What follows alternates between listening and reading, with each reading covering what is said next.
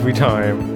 Every time you yawn as soon as I press record. Sorry, I'm getting nervous. You know what? They all said we'd never make it to episode 8. All of them. And my whole quest in life since then has been to prove them wrong. Above the bed, like on the ceiling, I've had Where's written, this going? You will get to episode 8. And that has been my mantra through like every second of the day. You've got it tattooed on the inside of my eyelids. Every time I blink, I'm reminded of my life's goal, eternal mission. And it's done. So now what are you going to do now after episode 8? Ritualistic suicide. I'm going to take the katana, I'm going to bury it into my gut, and I'm going to disembowel myself. This is horrendous, honestly. Look, once you've got to episode 8, you've reached the peak of the mountain. Yeah. When the guy climbs Mount Everest, he's not like, you know what, I think I'll climb one of the smaller mountains next. He's like, no, I'm going to jump off the side of Mount Everest. This is why people should not try to achieve things in life. That's what I always say. Because I always say that to small children. There's nowhere to go from there. I say, don't go for your dreams. Except death. And so, yeah, now we're at episode 8. We finally hit the zenith. Don't really know where to go from here. When does anyone ever talk about 8 being the number? Everyone's always 7, like, I get. Once you get to 8, give up. Give up on your endeavor. That's the famous maxim, right? Yeah. In Eastern philosophy. Well, there was a Lucky 8. Was there a film? Lucky 8? Lucky number 11. Or am I thinking of the 8 ball? A, not a number. B, that's not a number, 8. No. Magic 8 ball? Right. How does that relate to this? Maybe that's the only thing ever to have like the 8 in it. I feel like otherwise it's always like number 7 or number 13 or whatever. Yeah, why did they pick 8 for the Magic 8 ball? I don't know. They should have picked a Magic 8 mystical ball. number like 13 or... Yeah. I don't know. Magic 8 ball. Oh, is that something to do with snooker? Pool? Oh, yeah. Possibly, because it also looks like a pool ball as well. For some reason, I was thinking... I totally forgotten that it's from a game like snooker or pool or whatever, and I was thinking it's called a Magic 8 ball because it has 8 options you can get, like 8 answers, yeah. And that I don't think there's that many. That doesn't make sense. Oh, I don't think there's more than 8, surely. No, there's like a thing inside that has like 4 sides, and when you shake it, it falls. There's definitely more than 4 answers, I think. I think there's like yes, no, ask again later. Try again or something like that. Your 8 ball is defective. 4, contact the manufacturer. Yeah, then I think I had one once, and it didn't always like do it. You'd turn it upside down, there was nothing there. That's kind of depressing. You desperately resort to this children's toy for life advice, and it's like, you know what, go screw yourself. Yep. I haven't got time for your bull crap. Yep. Bull crap. Yeah, this is a PG podcast now. I think I got toothpaste in my hair. Okay, it's hard to know how to respond to that. Do you want your juice box? Is it time for nap time? This is what happens when you have really long hair, and then you realize hours later, and your hair's got this really strange feeling to it. Let's pretend I never said that. Okay, so episode 8, a new year. This is our first one of the year, right? Yeah, this is our first one of 2017. I wrote 2017 with pen for the first time the other day. I am with pen. I am. I will conceive a Bic biro. Yeah, it's strange. This is our first post-holidays episode. The holidays were a blur and kind of stressful. They kind of were. Because we had to visit our families. Yeah. Not that is inherently stressful, but I had to travel and we had to balance seeing everyone and doing everything and all that stuff. So it's just kind of stressful because you know that you have those kind of obligations to see everyone and put on that facade of holiday cheer, even though you've just travelled by train for ages and you're worn out and exhausted. I feel like for us though, on the actual days of things, like on Christmas Day and at New Year's, we were pretty low key. We didn't really do... Oh yeah, we didn't do anything on the days. It was That's such a non-event. Alone. Yeah. It was just sitting around doing the same stuff. The same stuff as if it was a normal day. It's very strange. And we didn't stay up for the New Year's midnight. Oh yeah. I so don't care about New Year's. Like it's never really been a thing that's excited me. Whenever I think of it, I always just think of violence. Why? Because I feel like there's always people fighting at New Year. Like, but that's true whenever whenever there's a reason for people to get drunk. Like it's not a specifically New Yearian phenomenon, which is a word I totally just made up, but sounds like it could be a word. Do you remember our first New Year's together? Jog my memory. There's only because one I totally answer remember. to this. This is when you were staying at your parents' house, at your mum's house, and they were away, and so I came and stayed over with you, and we stayed up. We were like just talking the night away, and we had pizza, and we watched the fireworks on TV, like the London fireworks. Oh yeah, and we were sitting on the floor. And then we had a kiss, and it was special. And then we stayed up a bit longer, and we pierced each other's ears, and we talked about tattoos. Boys that we liked. And it was just a nice, wholesome all-girl sleepover. Do you really remember it? I remember because we were sitting on the floor when we kissed. So I remember, I can picture it in my mind. If you say to me, do you remember like this specific event? It like, you'd have to give me the details and then it will kind of come into my mind's eye. It was I feel like that's the only New Year we've actually acknowledged it, kind of thing. I feel like people really go crazy over watching the fireworks, either in person on TV. And honestly, I'm kind of the mindset where it's like, once you've seen one good fireworks display, you've seen them all. Like, yeah, I'm sure it's a hell of a lot better in person, and there's that kind of ambience. But is it though? Excitement. Because places like London and like I'm assuming New York and places like that, they get so jam-packed and crowded. Like it's just, I can't imagine you being able to relax and have a good time. Yeah. And then I've been to like small, like low-key, like firework displays, like at bonfire night and stuff, like at the park. Yeah. And even they're a little bit like, I don't know, fireworks kind of scary, so I don't want to really get that close. And if you're not close to it, then you may as well just be watching it from like the TV because it just looks the same. So yeah, I'm really not very interested in it, to be honest. You're right, I think, once you've seen it. Yeah, apparently the London and the New York New Year's Eve events are apparently just like the worst thing in the world. Like, you have to get there like a day early to get a good spot. You have to like content yourself with being like crushed by this huge mass of party goers, and like you can't, once everyone's locked in like many hours before the event actually starts, you're like, you can't leave or you lose your spot, and people are like jostling for position, and no one can use the restroom, and that kind of thing just doesn't appeal to me at all. Yeah. I think it's one of those things of which there are many in life where it sounds a lot better than it actually is. Like, it sounds cool to be like, let's go down to the Thames and see the fireworks and like listen to live music. But then you get down there and there's like 50,000 people and there's no room and there's no like food or drink and there's no way to like, live, not feel like a mannequin squished into a very small box.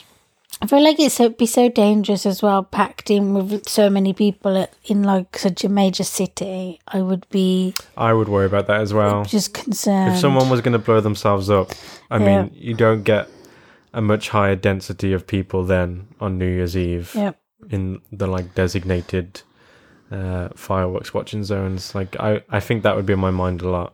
I just don't feel like, but we are the type of people where we don't like being amongst a crowd of like kind of like rowdy people celebrating. I like crowds in terms of like when we were living in London, like being on the streets, that type of busy. But that not being on the streets like homeless. But that kind of jam-packedness, like when the tubes would get the tubes are the worst. Every now and then. Oxford Circus. Is it Oxford Circus? Yeah. Yeah.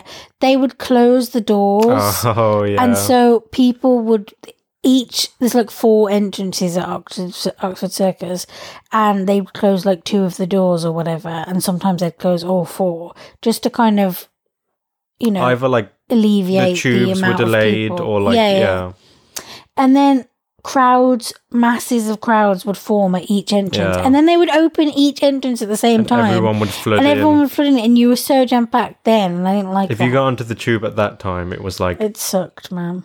Completely unbelievable. Especially because most people getting on were getting the Central Line. And the Central Line is just the fucking worst. I think it was just pretty much the first year of university when I was in London that I got the tube. Because it was still kind of a novelty. It was still kind of an exciting aspect of living in London. But I had kind of the worst tube route, which is, like you said, the Central Line, which I think is the most popular line. So hot and sticky. And because if I had like a 9 a.m. class, that means you're getting on at like 8:30, which is like peak rush hour. And it's just unbelievable. Like, I know it's not like the Tokyo subway where it's like they jam you in with like sticks and it's like no one can breathe.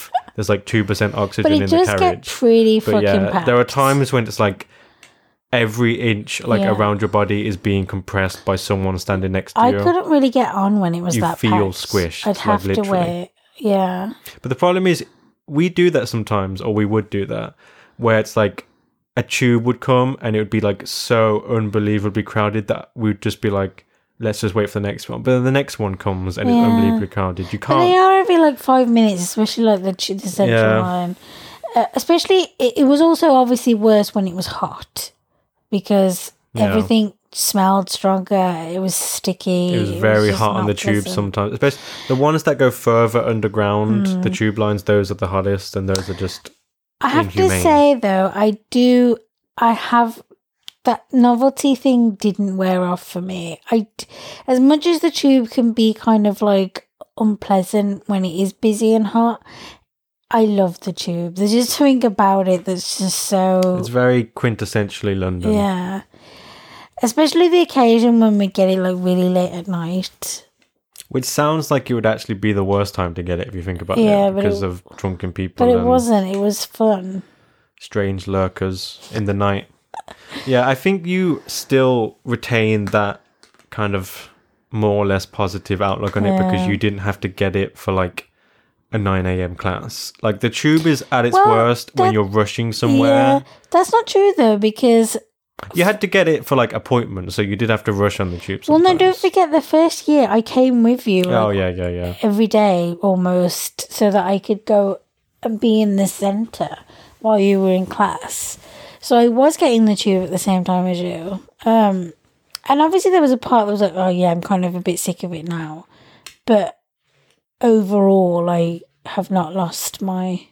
It's very like romanticised for me, I think. Yeah. But then you started walking like the 8 miles there and back. It wasn't... Yeah, it's 4 miles there and 4 miles back. Which sounds a lot more than it actually is. Long. That's such an arbitrary limit to put on it. Why is 2 miles the Goldilocks zone? Well, because I remember we walked to get groceries not long ago, the 2 miles, 1 mile there, 1 mile back. And that was like it for me. I was like, no, I'm not walking further than this. Well, for me, it was like, I loved walking in London. That was like one of my favourite things to do. Like, it was almost like a special treat of like just... You are in London and you get to do this. Like, it's just kind of inherent to the fact that you reside there. It's like a kind of a built-in benefit if you really enjoy being in like a big metropolis. And also I didn't want to spend money on tubes anymore because it's like ridiculously expensive. And before you go on, I do agree to some extent. Like, I enjoyed walking too, but just...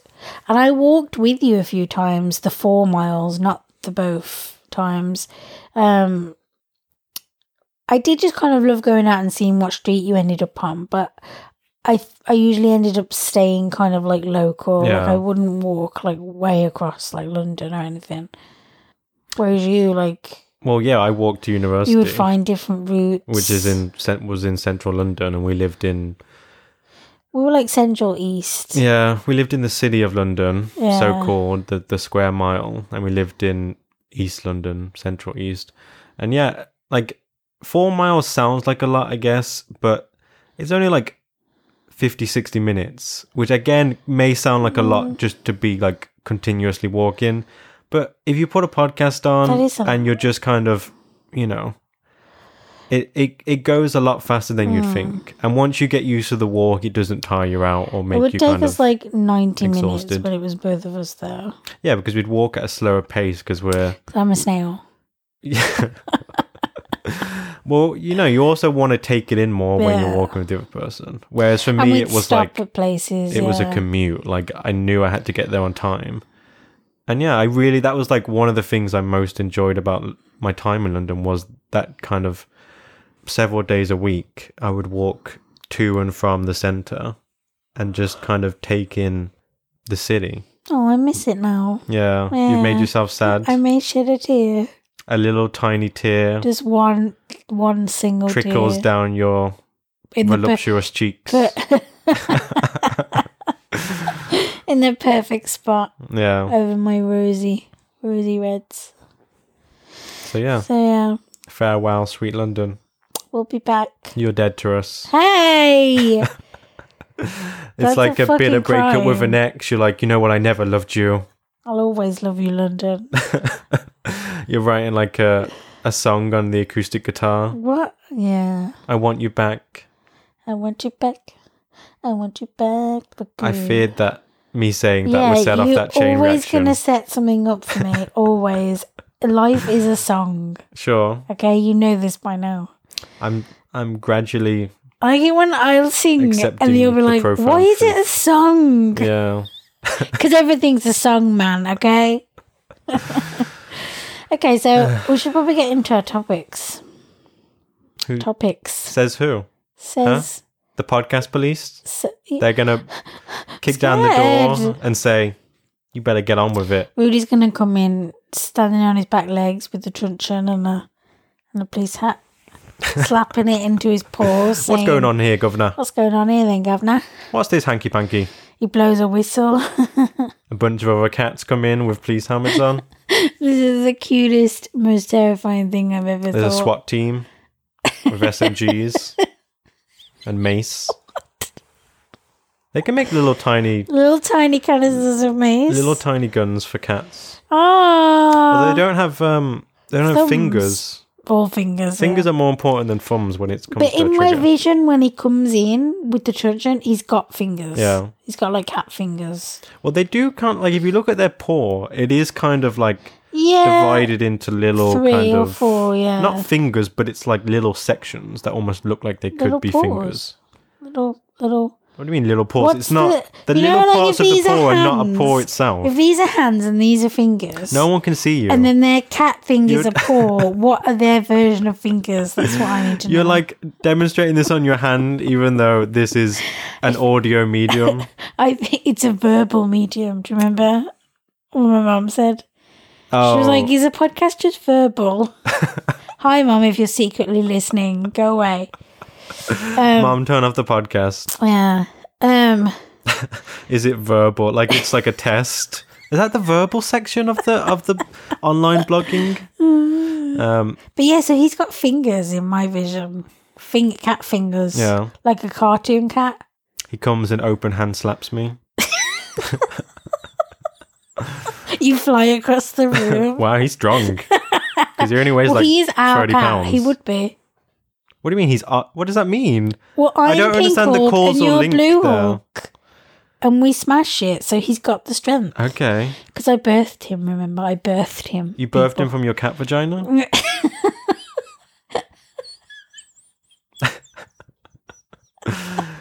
How many people have turned off the podcast by now? They're like, this is not what I signed up for. Yeah. You probably should have mentioned that we both dropped tabs of LSD before the podcast started. That's going to explain a lot during the next 2 hours. I can't stress that enough. Yeah. We are deep in the psychedelic shadowlands. I can't even get my thoughts back on track right now. I'm in the laugh hole. The laugh? That sounds hole. dark. I don't know. Like in a comedy club, if you're not performing, they put you in the laugh hole. It's like a horrendous. A spiked pit in the ground. And there's all these like windows and they open and there's just like a laughing face with like... We went 2 very different ways. Yeah, we did. To be honest, that's not as bad as a spiked death pit. Why are they dying? Because they couldn't be funny? Yeah. That's fucking horrendous. That's how the comedy world works. If you don't make them yuck yuck, you get murdered. I hate comedy. Like, no. What a weird thing to say. I can't wait for you to justify and explain that. What I mean by that statement. What I mean by that is, I have absolutely no interest in going to see like stand up. That is just not fun. But are you imagining like British stand up where it's like the most hacky, any lowbrow? I just am not into it. Even there are like a few people I've watched that I liked. Like I've seen like their special or whatever on TV, but it's really rare that I actually like it. Like and so formal stand-up comedy, like a guy standing on a stage with a microphone. But it's really just not my type of thing. Like obviously there are like funny films, or I love Friends, and to me that's really funny. But I just don't. There's so many like comedy purists out there who have just like snorted their expensive wine. How dare you say that? People drinking expensive wine and listening to our podcast? Well, maybe. They sit down, they crack open a Chardonnay. A fucking tango. They let it breathe as they listen to our delirious opening. Yeah. I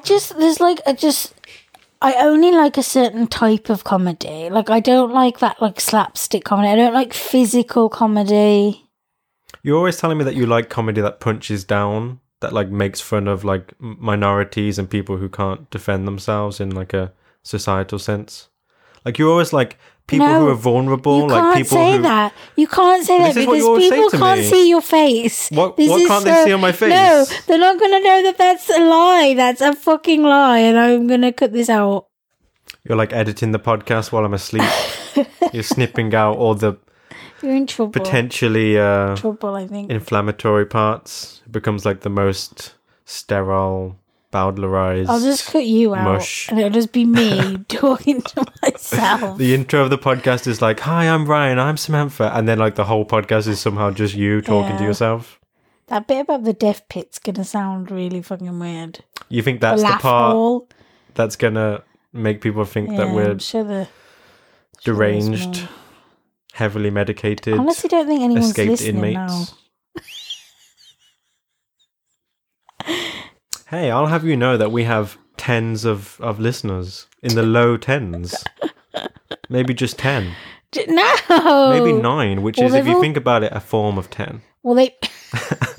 I'm like justifying it to myself. I'm like, no, 9 is close to 10. Well, they've all 9 listeners is 10. They've all switched us off now after your horrendous. What horrendous pit. What? You really focused on the death pit. To be honest, I'm shocked. I'm shocked and appalled. Yeah, shocked and honestly, won't someone please think of the children? Smash cut to like a 4-year-old listening to our episode. Cut. I swear this week you've said smash cut like 71 Everything is funnier billion times. When you have a smash cut with a strong. You're so right though. Juxtaposition. We'll be watching something and you're like smash cut to them beating up the steering wheel or whatever. Yeah. And you're right like every time. Yeah. Predictable Where are my TV. checks? Where are my checks for writing all these scenes that never get filmed or even considered by anyone? I think I don't know how payments work.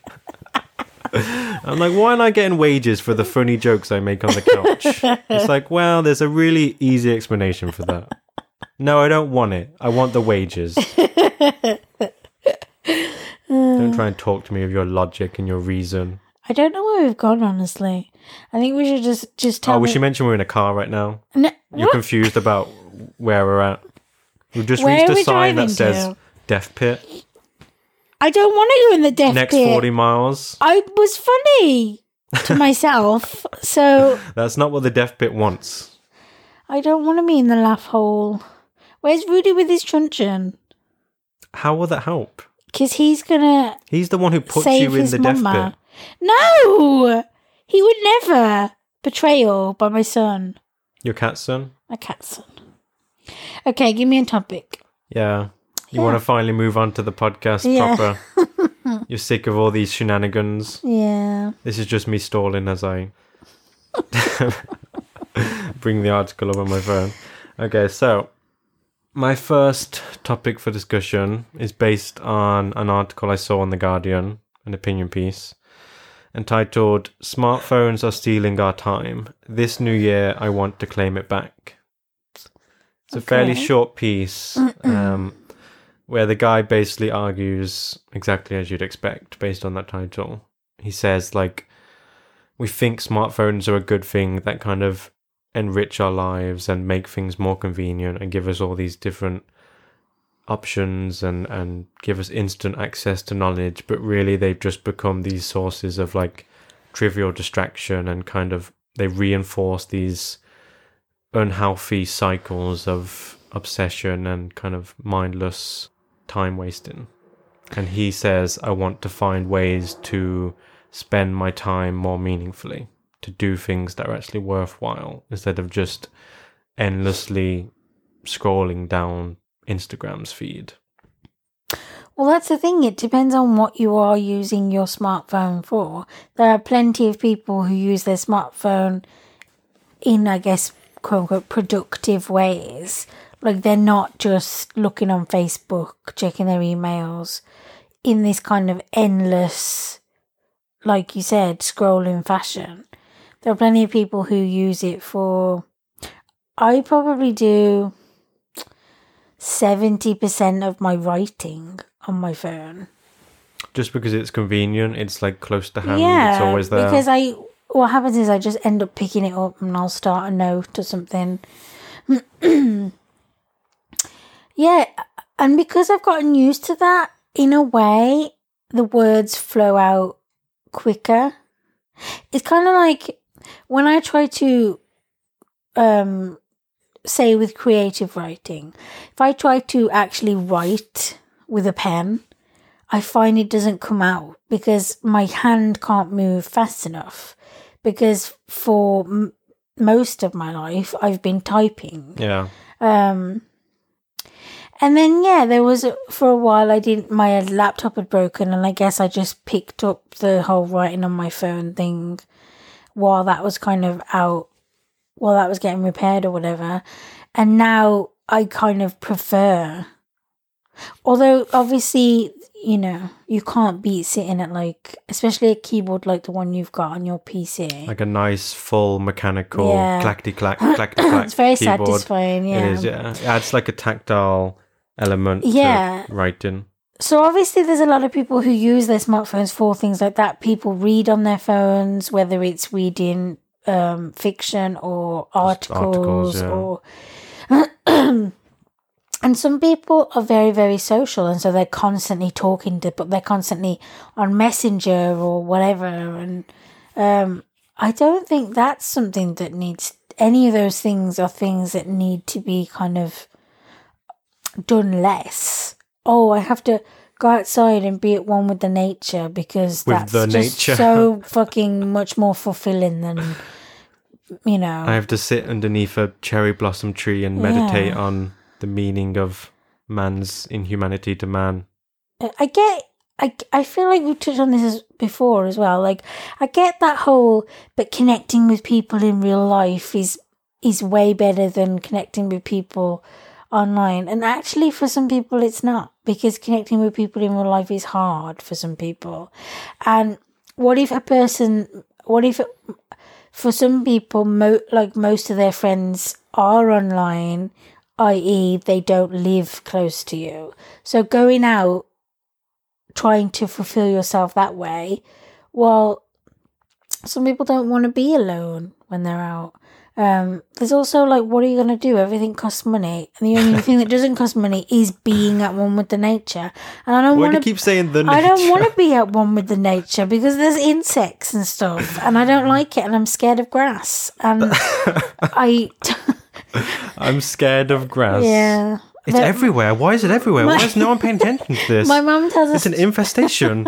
It's an occupation. My mum tells us... It's not really a story. She just tells me that when I was little, I was scared of grass. Well, I was scared of everything, but grass was one of them. There was that guy who dressed up as a blade of grass and cut you really badly, though, right? I mean, when you think about that unrelated anecdote, it kind of makes sense of the first part. Like, I know it doesn't seem very intuitive to link the two together, but... Dressed as a blade of grass. Yeah. No. That's how he hides in plain sight. Also, I forgot to mention he's 1 inch tall. He's Jiminy Cricket. I am actually still scared of grass, I think. I would never sit on grass. But isn't that more because you worry about spiders and caterpillars? Caterpillars are kind of cute. Well, they're cute when you see pictures of them on Reddit. But when you see like a giant millipede or something, that's like millipede, 40 inches long. Millipede, I am amazing. No one is going to get that reference. You get it. And no one gets any of the references we make because they're just 40 layers deep into Someone's gonna Google obscure it and their life YouTube will be video. Enriched. Okay, I doubt that. And you know what? That's them being on a screen. So fuck you, guy who wrote this article.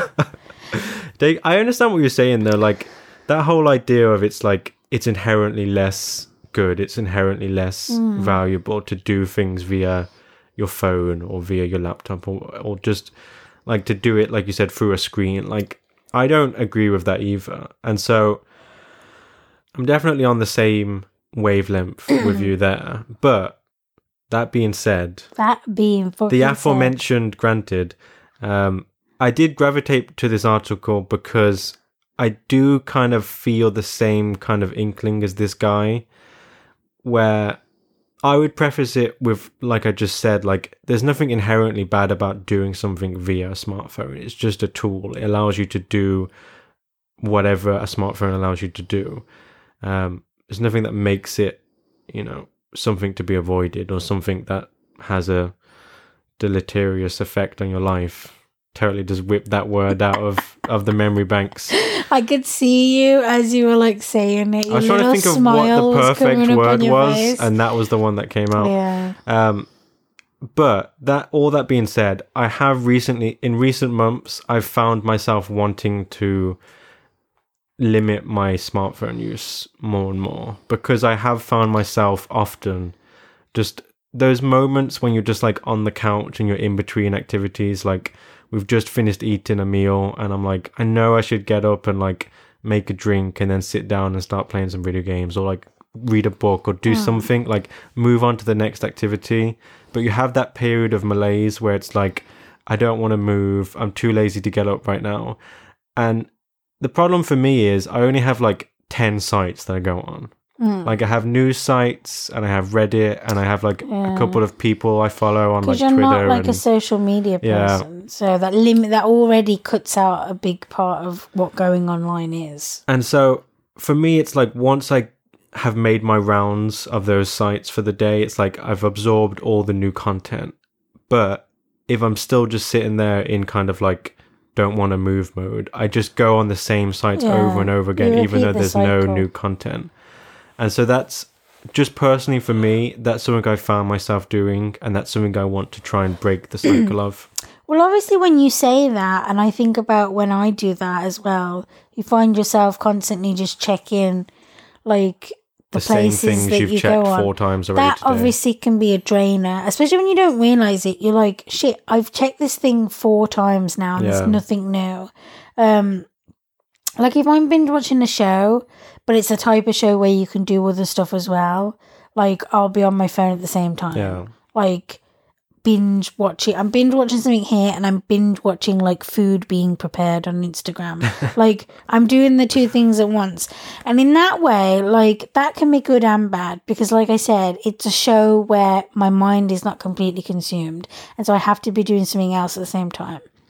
But then there are those moments where you are like, I'm so sick of just like going on this thing and like doing the same thing because I'm not really getting anything new. Especially when you do check it like 4 times a day.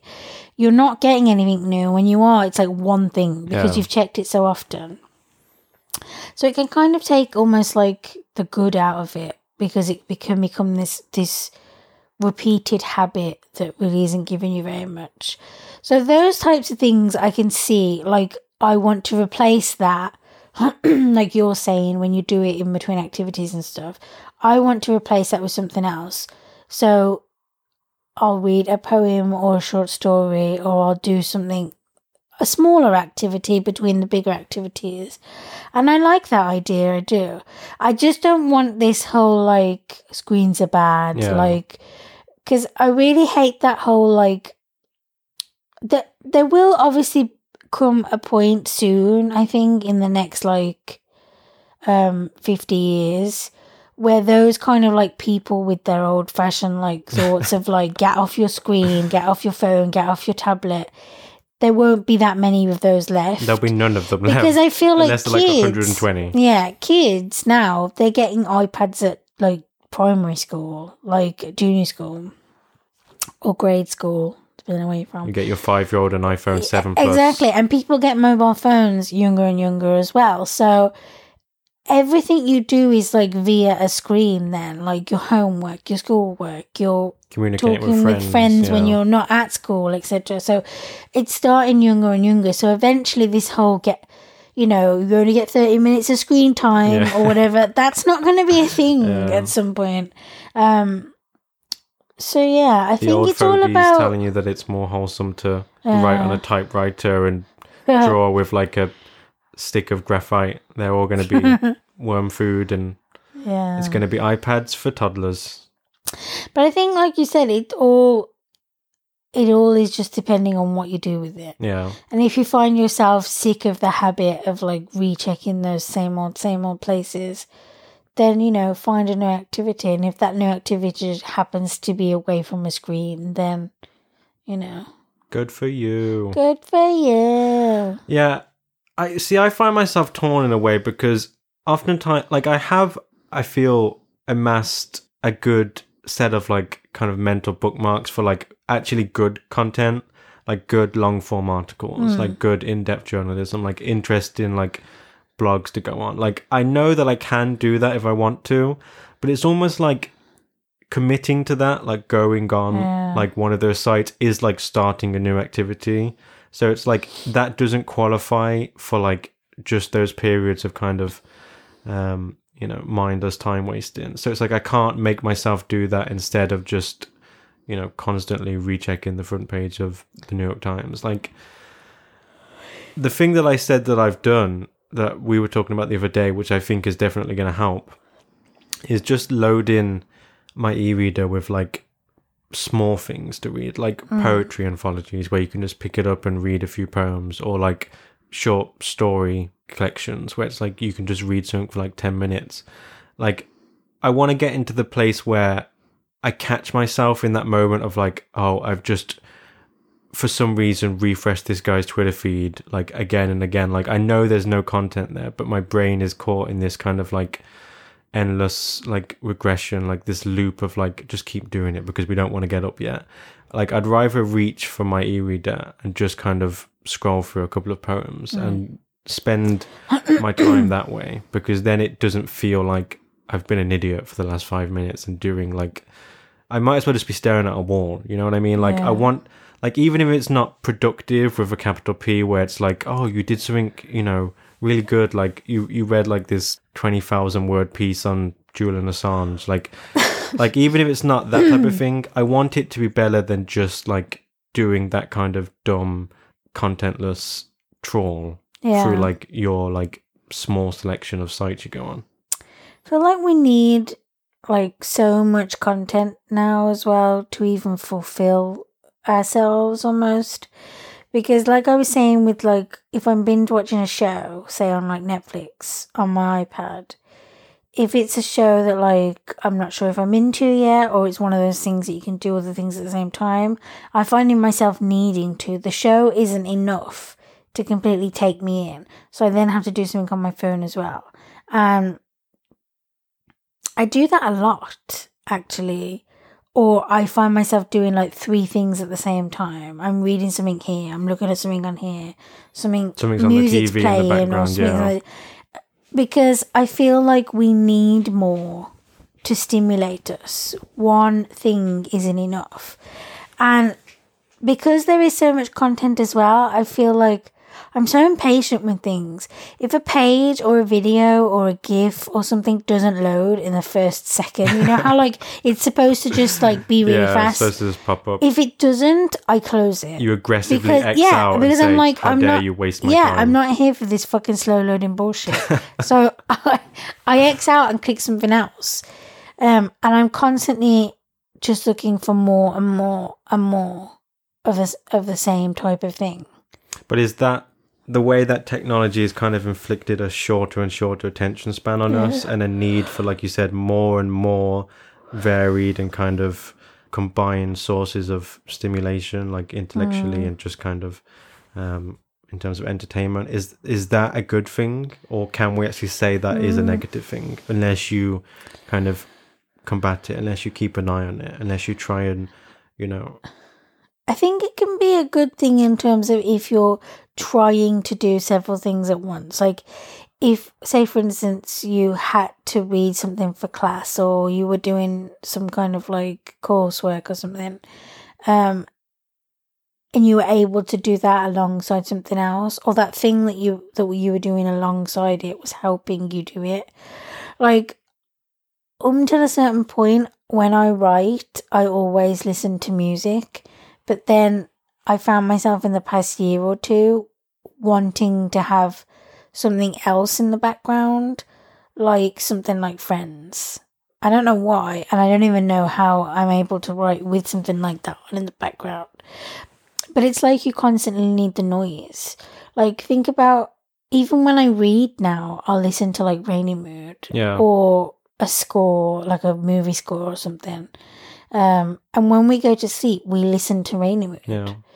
And it's like you constantly need that noise. It has to be like a sound. presence in your life to kind of calm you down and make you like feel kind of content. Like, I feel the exact same way. When I read, I almost always listen either to the sound of rain, thunderstorms, especially, or like awesome like background music. Well, not background music, but like background sound. I know what you mean, the background.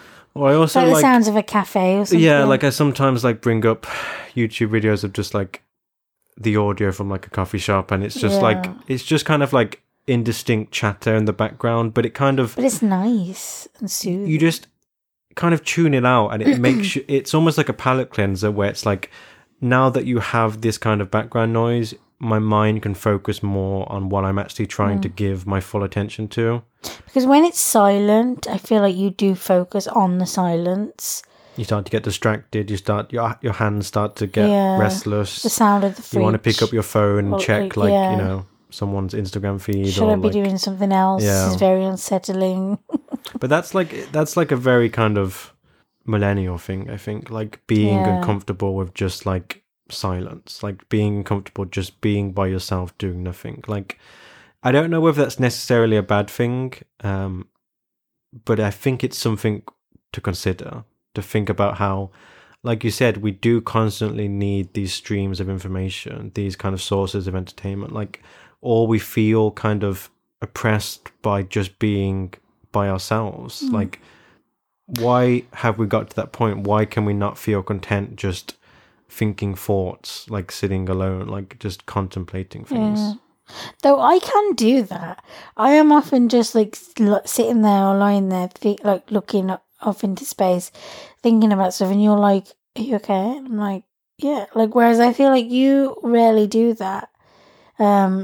You're doing all your thinking while you're doing other stuff. Whereas, like, I can separate the two, and I can just kind of like sit there and just think about things.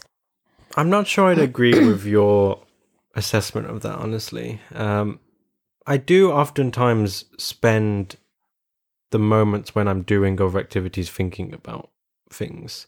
Like when I'm exercising, when I'm on the exercise bike, I'm listening to music and I'm sometimes watching things on the iPad, but it's just kind of a mindless background thing. So I often, for the time that I'm cycling, I'm thinking about things that are going on in my life, or I'm thinking about things I'm working on. So I do that, but I also do have those moments where I'm not doing anything and I am thinking things through, and I am considering things, and I am kind of coming up with ideas in my mind. Like, I think it's hard to see that in the other person, because you don't know whether someone is just like vacantly daydreaming as they're like sitting there with like their eyes glazed over, or whether they're like really pondering something important to them. And maybe that's part of what contributes to this whole idea of like, you know, the millennial generation is so like vapid and like has no like introspection or kind of powers of contemplation, because it's hard to judge when someone else is like actually thinking about things instead of just, you know, remembering the cat gifs they've seen that day. And we do love cat gifs, we do as love millennials. Cat gifs. God, just think about all the information that you take in without really reading anything. Like, you're talking earlier about purposely going on sites, for instance, with like long form articles, there's that kind of like browsing, which is more a commitment that you don't necessarily want to be able to be pulled out of at any minute. But then there's the kind of taking in information via just endlessly scrolling things, like your Twitter feed or your Facebook feed. Say if you follow like me, I have like lots of different like types of news sites or blogs, and so much more than I do kind of actual people and their status updates. And so that's a way for me to kind of like mindlessly take in, I guess, headlines, if you will, which in a way is terrible, especially with the whole kind of like the way headlines have gotten so... They have like no relation to the actual story. It's just like clickbait, it's like sensationalism. Bullshit. I subscribe to a subreddit called Saved You a Click. Yeah.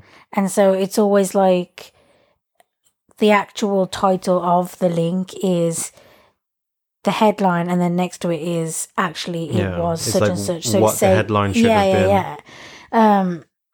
And it's really interesting, honestly. And in a way, not surprising that more than half the time, it's not what it said it was going to be. But yeah, just the amount of information you take in just via like headlines or like the beginning of articles is kind of insane, honestly. Yeah. And to think that in a way I'm saying I need more of that, oftentimes I'm like, no, I need as much content as possible. But like you said, there is kind of a certain superficiality to it because it is so low effort, because it's so immediate. Like when you glance at the front page of The Guardian or the front page of CNN or the front page of New York Times, you're just kind of like assailed by all these various headlines about like wildly different things. Like one's about an update on the ceasefire in Syria, and one's an update about Kanye West leaving hospital, and one's an update about GDP. Like you feel like you've taken in a lot of information because you've kind of assimilated all these headlines into your like short-term memory, but in a way you haven't. Like it's so kind of surface level, whereas like our fathers and our forefathers, I just wanted to say forefather because it's a good word, but whereas older generations would have read a newspaper like front to back, like they read every story, and when they finished it they felt like they knew what had happened that day. Now we just glance at like the front page of like a news site, or we go on a Twitter feed, or we go on Reddit, like, or we go on some subreddit, like, you know what I mean? Like it's so everything is so condensed and like made kind of, it's like a way to keep up with things without really investing anything in it, which is sometimes what I do when I almost can't take the realities of what's happening, like especially on days where it seems like the news cycle has just constantly been like really horrible, horrendous shit. Like you almost like need to be able to have that thing between you and the real world, because it's too much if you try and take in all that kind of sadness and horror all at the same time. It would be so easy to just be like, what's the point? What's the point in anything? But that's also, I guess, a reason to step away from things, because I do find more and more now that I almost don't want to look at the news, because it is just kind of the same horrific shit over and over again. And so I do think it would probably benefit to try and replace some of that browsing time with a different type of activity. I'm not saying necessarily it has to be away from a screen. Yeah. But, I mean, like you said, like load it up with like everything you possibly need so that you don't have to always fall back on those same old habits. Yeah. I think it's interesting how, like, I saw a quote or like a reference to an interview that Noam Chomsky did recently, where he was basically like, "To love him is to know him." You get major points if you remember what's that from. Is this a Gilmore Girls reference? Gilmore Girls! I totally didn't remember that line, but I remember that Rory has a Noam Chomsky poster in one of her dorm rooms or something like that. I can't remember. It's actually Lorelai saying it to April. Oh, right. In the new the revival. We don't talk about the new season. We don't talk about the new season. It never happened. It's not part of the continuity. But anyway, that's a discussion for another day. It is indeed. That's going to be our first 6-hour podcast. Yeah, he basically said like you can't educate yourself by just like kind of looking up things on the internet, like because it's so like it's so low effort and it's so surface level and it's so a lot of it's such trivial information, or a lot of it is like factually wrong. Like it's just people kind of projecting their own biases and prejudices onto the actual factual matters. And I think instinctually millennials are like inclined to strongly disagree with that, because that is how people self-educate nowadays. Yeah. Like a lot of people don't go out and buy like a book on like a subject they want to learn about. Like they go on like that Wikipedia like rabbit hole where it's like they go from Wikipedia page to Wikipedia page, and then they'll Google stuff, and then they'll read people talking about it on a Reddit thread, and then they'll like tweet about it on Twitter, and then someone will respond to them who knows a bit more than them. Like it's such like a scavenger hunt, but it's in a way it's like a more kind of diverse way to learn about something, because you're coming at it from so many different angles. And there is obviously a lot of really good high quality information on the internet. You just have to be able to find it. Yeah. And you have to use some like basic critical thinking skills to sort out the tripe from the actually useful kind of facts. I have such a problem with that. I had a teacher at uni. I did I have a photography degree, and he you wouldn't probably think it for something like a photography degree, but there was an awful lot of research that you had to do for each assignment. And I had one teacher for one of my modules, and he was always like, don't just go on the internet for your research. I want to see research from books. And I'm like, okay. Books, I want the ISBN numbers like, tattooed on your arm. I know. It's like, okay, yes, there are a lot of like bullshit facts on the internet, right? And there are a lot of websites that are created by people who don't really know the proper information. But books can lie too. Like, there's this thing where it's like, books are superior and books know it all. And if it's like, enshrined between two covers, it must be true. And that's it must be valuable. Not true. Yeah. And very annoying and patronizing, and just as if you somehow will just, because you have access to the crap information, meaning that you're only going to take in the crap information. You don't have to gravitate to that. You're not given any credit. You Wikipedia can be great, but it also can obviously be shit, because, you do often have, for instance, people coming out and saying, I have a Wikipedia page about myself or about this thing, and this and this is false. But or you read those lines in articles where it's clearly someone's got like, it's like so clear their personal bias. Yeah. Like if it's a page about someone, you can hear their grudge against that person expressed in like this seemingly neutral statement about them. But don't use Wikipedia as your like yardstick. Whole research, like everything you know about the thing. You almost use it as like a source book. Like, okay, I have this base information now. Now let's go and investigate that further somewhere else. Don't just use it almost like as an encyclopedia, and then you go away and you find the rest of the information from somewhere else.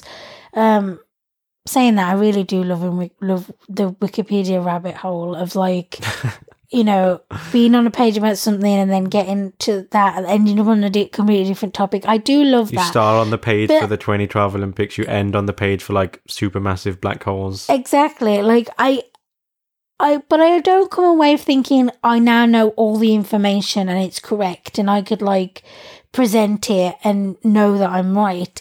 It's almost like every now and then I'll have a moment of like, I'll look something really kind of like mundane up, like something will arise and I'll be like, oh, I'm going to look that up. And I have this moment of like, I can just look that up.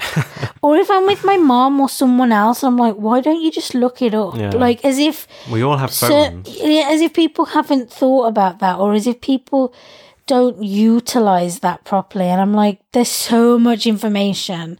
There's so many ways now to learn things. And it's so easier to teach yourself about things that I don't know why people wouldn't harness that. And that's why I get frustrated when people are like, no screens. Like, you know? Yeah. That's an interesting point. It's interesting how, like, our mums would, like, never... Their first thought, if they had, like, a question about something or they wondered whether they were right about something, their first instinct would never to be to Google it. No. Because it's like they've grown up in that mindset of, like, if you want to find out about something, you go to the library or you go to the bookstore or you ask just someone ask who knows. someone you know who you think is a smart person, and then they have, like, all the answers for things. But half the time their answers are, like, old wives' tales or, like, whatever. Yeah. Misheard, like, factoids. But yeah, like, the younger generation, millennials, like, we have, like, that search engine response, like, hardwired into, like, our mental really DNA. is. Like, if you want to know something, you Google it. And it's funny how, like, the vast majority of Google searches surely don't go past the front page. Like, it seems like Google is this huge repository of, like, all these links on the internet and all this information. But, like, if I Google, like, how long is an average snow leopard, like, I don't go onto page 10. Like, I go on the very first link or the second link. You're completely right. Yeah. I don't ever go past the first page unless I'm doing, like, say, for instance, when I was at uni and I was doing deep research for an assignment, you search and search until you find the thing that you're looking for. But usually it's you're looking up, you know, something you've seen in a show or something someone said or something you read in a book, and it's the first couple of results. Yeah. It's very rare you even get to the bottom of the page, let alone past the first page. But yeah, I was giggling to myself then when you were talking, because another thing that it made me think of is when I'm with my mom or, like, we're with your mom and they want to write something down and they're like, oh, should we just get a pen and paper? And I'm like, write it in your phone. Use like, your phone. And the thing is, it's not like they're not people who, like, don't use the phone very often. No, our moms are businesswomen and they're constantly on their phone. Your mom's always checking emails and stuff, and my mom's always taking calls from clients and stuff. And it's like, it's always in your hand, and I don't know why you haven't realised yet that you can just make a note. You can do set anything a reminder. On this little you can have rectangle. They've both still got, like, diaries and like filofaxes. And it's just binders, you know, full of. I can go pages. Absolute months without using a pen, like, but my mom is still getting out her diary every day. It's very strange. It's just what you know, like that's what's familiar to them. And that's kind of, once you've done something a certain way for a certain amount of time, like, it becomes, like, the way you do it. Like, I feel like I, a little bit, have known both worlds, because I reached kind of, like, an age, for me at least, where you were born before electricity was invented, right? So, like, you knew what it was like to have, like, horse-drawn carriages and, like, chiseling notes into, like, stone tablets and all that stuff. How dare you, honestly? How dare you? I remember when, like, having a mobile phone was like, oh my God, it was like, they were really expensive. You couldn't. The first mobile phone I had didn't even have texting. Wow. So, you know. Just think on, young man. That was back in the day. And it was a long while before you could, like, web browse. And you know, when it was, like, the really shitty web browsing that you would really only do it if it was, like, an emergency of some kind. And then it was still a long time before, like, it was only, like, the iPad Touch for me. Not the iPad Touch. The iPod Touch. iPad Touch. The iPod Touch or whatever. Or Call the first iPhone. Where I was, like, writing notes or, like, reminders and stuff. So it really wasn't that many years ago. So for me, I feel like I was before it and I've been after it, but at a perfect time where I hadn't been set in my ways for, like, you know, 40 years before having to transition. So yeah, how do you really feel no point with that but perspective? Like, do you still marvel at the novelty of, like, being able to look things up, or is it, like, deeply become, like, normalized? I think that's why I have those moments, because even though it is obviously a natural thing and a first instinct to be able to pick up your phone or your iPad or something and check something. But I think that's probably why I do every now and then have those moments of like, wow, this is just, Yeah. I remember when it was like dial-up, AOL dial-up, you had to wait 10 minutes just to get the internet to turn on. So talking about that and the contrast between me not wanting to wait 1 second for something to load is pretty ridiculous. It's funny to be so impatient for like a cat gif, like a 4-second loop of like images, and you're like, no, I can't possibly be made to wait 4 seconds for this 4-second thing. Well, I think because a part of you was like, oh yeah, I really want to click on this gif because I know it's going to be cute and funny, but then another part of your brain knows, actually, I'm not that bothered by it. So if you're given the option to back out, like you're like, I want to rectify this mistake immediately. Yeah, I don't want to wait half a minute for it to load. Half a minute? Jesus Christ. You know what I mean? It feels like half a minute. If you're waiting half a minute for like a 40 kilobyte GIF, your internet is like pre-Stone Age. Yep. I don't know. Isn't it weird how some people are like, when you get someone who's like a real kind of like Luddite technophobe, where they're like, I don't like that anyone can just call me. Like, I don't like being accessible. Like, the fact that I can just be text or like emailed at any time. It's like, what a weird kind of defiance towards like a more and more connected world where you're like, I don't like that people can get a hold of me. I find that like really mystifying. That's stupid. Because I'm just gonna go right and say it. Well, yeah. You don't have to answer phone calls. You don't have to respond to text. You don't have to respond to emails. That's the whole point of it. Like, you can respond how and when you want to respond. The phone gives you that option because it's not like someone's come and knocked on your door. Like, you kind of have to open the door. If anything, it was worse before, because you would get people would call you and there wasn't caller ID, so you'd answer the phone. It could be anyone. It's a mystery bag. And people would either call you or they would come to your house. So in a way, it was worse then. Yeah. I mean, I feel like no one just shows up at places anymore. You arrange it via like 700 texts beforehand. I need you to RSVP on Facebook. Yeah, like people don't just show up at your house anymore. So it is better. It's better for those types of people where they want to be prepared. They want to be able to say when and where something's going to happen. And so I don't understand that at all, really. It's very strange. I want you to write letters to me. I want us to do it the old-fashioned way. I want you to write them on parchment with a quill. I want you to seal it with an ancient wax seal from King George III. To receive one of these. Well, yeah, but I'm just kind of poking fun at that whole like, it's better if it's like old school. Like, not really. Like, it's the same message. Like, I get that there's like a small novelty of like doing it the old-fashioned way, but like, communication is communication. Like, do you care about communication, or do you care about like the kind of little trivial physical like quirks of it? Like, yeah, because it's like romantic and everything to receive a letter, but do I want to wait 10 days to send it? 10 days? Wait for them to write another letter and then for them to send it back. Yeah, no, I don't. I want to wait the 9 minutes while you respond to my email or whatever. Like, I'm there checking the time saying it's been 43 minutes. Why haven't they responded? Like, I've become so impatient that I feel like you can't go backwards. It would just be a shock, I think.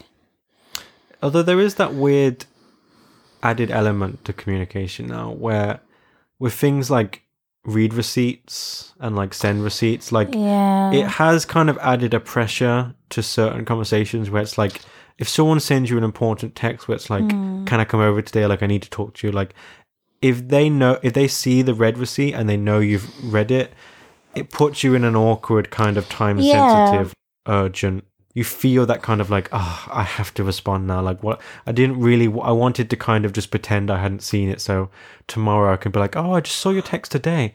But you can't anymore. Like, technology has kind of ensnared us in that way. Well, I feel like there should always be an option to turn those things off. And there is for the most part. Like, iMessage, you can turn that off. Although, obviously, they can still see when you're typing. But like WhatsApp has it by default. You can turn that off you as can? well. Oh, okay. I don't know if you can turn it off on Android, but you can turn it off on iPhone. Sometimes when I get in my really like, I'm having a really bad, one of my crash days, as I call it, and I'm finding it hard to communicate, I sometimes turn my my notifications and things like that off. You don't want to feel the pressure. Yeah, I don't want to feel the pressure because sometimes I feel like I actually can't respond to you, and I don't. That's my way of saying to people, I can't talk right now. Like, but that's like a good reason. It's not just like, I can't be bothered to look at your baby photos. Like, I can't be bothered to respond to you about whether we're meeting up this Saturday. Like, that's like, I'm having a hard day and I don't want my phone to like exert this kind of pressure on me where I feel like I need to do this and I need to do that, and if I don't, then they're going to see that it's been 44 minutes and oh my god, like they're going to think I'm a bad friend and I hate them. Of course it's like a sore thing as well for some people. It's like, I know she was online and she didn't respond to me and I don't know why. What have I done? Why is she mad at me? Like, does she not like me anymore? Like, there's this whole other layer to things when it comes to things like, I don't know, so like if you go on Facebook and you can see a person's in the chat or whatever, you know that means they're online or they've been active or something. And so obviously some people get butthurt. They're like, I don't understand why this person isn't responding to me. But there could be so many things going on, you know, and you've just got to try and be patient sometimes, I think, and just, you know. Yeah. Although, staying on the social aspect, do you think that, I know communication is communication, like I said. To a certain extent, if you're talking to someone, you're talking to someone. But do you think that, like, this kind of social media paradigm of staying in touch with people and, like, finding new people to talk to, do you think that's, like, a more shallow, less meaningful way to do things? No, because I feel like with it being online, you often almost like open up more sooner. You have less inhibitions because it's like, yeah, there's that level of you don't really know that person. So I mean, obviously there are people who don't do this, but then there are people that do this. The fact that the person is basically a stranger helps you open up more, so you end up kind of being an open book quicker and in a more intense way than you might with someone in real life. And then there's obviously the people where they can't seem to connect fully online, and then they move quicker into wanting to meet the people, or they find themselves trying to just connect with loads of people because they can't get that connection. I think it probably works either or. For me, I find it can be an intense connection. I met you online, and my best friend I met online. I communicate mostly with my brother now online because he lives in a different country. You know, even with my mum, we barely talk on the phone when we don't see each other. We text. Yeah. And so I think, obviously, for me and for people like me and like you, it is just as an intense thing, or if not more, than being with people in person. Yeah. I just mean in terms of, like, if you have an Instagram friend, quote unquote, like, you communicate primarily by, like, commenting on each other's photos. Like, that kind of form almost kind of herds you down the path of, like, trivial surface level interactions, where instead of being like, you know, let's talk about how work is going or how are you doing at university, like, it's just like, oh, you look great in that picture, like, you look so cute in those sunglasses, like.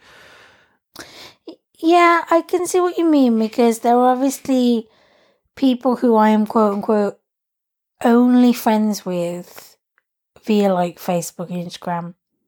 I'm only friends with them on the basis that we like each other's content and we comment on each other's content. And if we don't, then we don't talk. There are those types. But I would still say on some level, for me, there are certain people I do that with where I still really like that person and in a way wish that we could communicate in a fuller way, but it's just kind of harder to do it, especially once you've settled into that rhythm. You might have been like, you know, social media friends for like 2 years or 3 years or even more, but because neither of you has ever kind of like messaged each other outside of that, it's now hard to get to that point. And so you base your whole kind of like knowing that person on what they choose to put out. But at the same time, I mean, I've seen people like I'm quote unquote friends with, they'll like get pregnant, get married, have a baby. You see them throughout their whole pregnancy. They then have the baby turns 5. And it's like, I've seen all these major life changes that you've decided to share. And so I do feel close to you in a way. We have swapped communications with each other when we've, you post about being depressed or you post about having a bad day and they comment and they try and make you feel better. And that is a form of friendship. Yeah, of course. It's just like a new form of friendship that you have to kind of realize the limits and boundaries and things that you can't necessarily do. And then obviously you also have that with people that you do kind of like then see in real life as well. You have the communication online and you have the communication in person. Obviously this can get taken to a higher level when people have like thousands of like social media friends and they don't really know who's commenting. They're not famous or anything. They just have a lot. Yeah. They don't really know, like that person's commented on all of my photos, but I know nothing about you. There's that type of kind of more shallow kind of like... You're all just kind of faceless people in a crowd of followers. Yeah. But don't you think it's kind of inherently less kind of special or intimate just regardless of how many followers they have? Like just... If you think about just because it's public, like that friend you were talking about, she posts her pregnancy photo, she posts her marriage photo, she posts like, a photo of her in her sweat eating ice cream on the couch because she's depressed. But everyone could see that. Like she's not sharing them with you. Like she didn't WhatsApp you these photos and be like, this is how I'm feeling today. Like, or like, here's this like new milestone in my life. She put them out there for everyone to see. Anyone can see them. Like some random guy in Taiwan can see them. And you also see them, you know what I mean? Like, it's not actually true in terms of I'm specifically thinking of certain people that I have that type of friendship with, and their profiles are private. Oh, okay. Yeah. And so the only people that they're friends with are people that they actually know or people that they've become online friends with that they trust that information with. Even my like Facebook is private. There are things that I will put on Facebook that I won't put anywhere else because it's private. Like inflammatory hate speech. Yeah. Like your radical political positions. And so... Embarrassing confessions. I'm going to keep speaking until you accept that it's true. How dare you? And so... This is the Expose podcast. I do think there is a level of like, you're all my friends and I trust you. There's only about 200 of you all together and I'm like, this is the space. And we're all friends. Whereas that's what I'm saying when it is like 10,000 people. That there's 10,000 people and the profile's public and everyone can see and, So would you then kind of feel like not betrayed? Betrayed is like too melodramatic and severe a word. But like in this scenario that you're describing, if a friend had a closed profile or say... More specifically, they like sent you a photo where it's like a picture of them and their baby. Like, she took her first steps today, and I wanted you to see. Like, and they actually sent it to me. Yeah, if they sent you that photo, you'd feel that warm feeling of like, they shared this with me. They wanted to give me some insight into this very important personal aspect of their life. If that happened, and then you found out that they later posted that on like a public Instagram. Like they did share it with the whole world, would it kind of devalue that kind of gesture in your friendship? Like they reached out and they wanted to say to you, like, I trust you with this, but then you came to realize that they were just doing that willy-nilly anyway? Not really, because the very act of them purposely doing something private, like, I wanted to share this with you, like, no, I don't think I would. Although, that being on the flip said, side, disregard the aforementioned. I don't really know. I know how to use Snapchat, but it's just very like meh to me. Sure. I don't personally send, like, I don't post any snaps to the main feed that's called stories where your friends can see it. I have only ever posted things privately to people. Like, I play around with filters and stuff when messaging with my brother, or there's a few friends who I also do that with. And I can't work out, for some friends, if they're sending me a snap or I'm getting a notification that they've posted a snap to their story. Right. So then I don't know whether I've been in that same respect like you were talking about, I don't know if I've been sent a nice thing by my friend, or if they're just posting it to their main stories and I'm getting It's just like them updating a feed. Yeah, like can't tell the difference. But doesn't the fact that you care mean that the distinction is important on some personal level? Like, it's a lot more special if they just send it to you. Yeah. I guess so. But I'm not mad if it turns out to be... That's kind of petty and Yeah. childish. It is obviously a little bit less kind of... it means more if it's just for you. Maybe you just kind of go, oh, okay. Like, I can choose... You're making kind of like a disgruntled face, though. Kind of like, oh, I guess we're not that close then. Possibly, yeah. Possibly. See how I'm like peeling back the psychological layers of the It's mental how onion? you put it, though, because when you put it in the other way, I wasn't mad about it. I'm not mad about it now, but you know what I mean? I'm not mad about it. Or like crushing like granite Damn in your you, hand. fucking stupid thing. Yeah.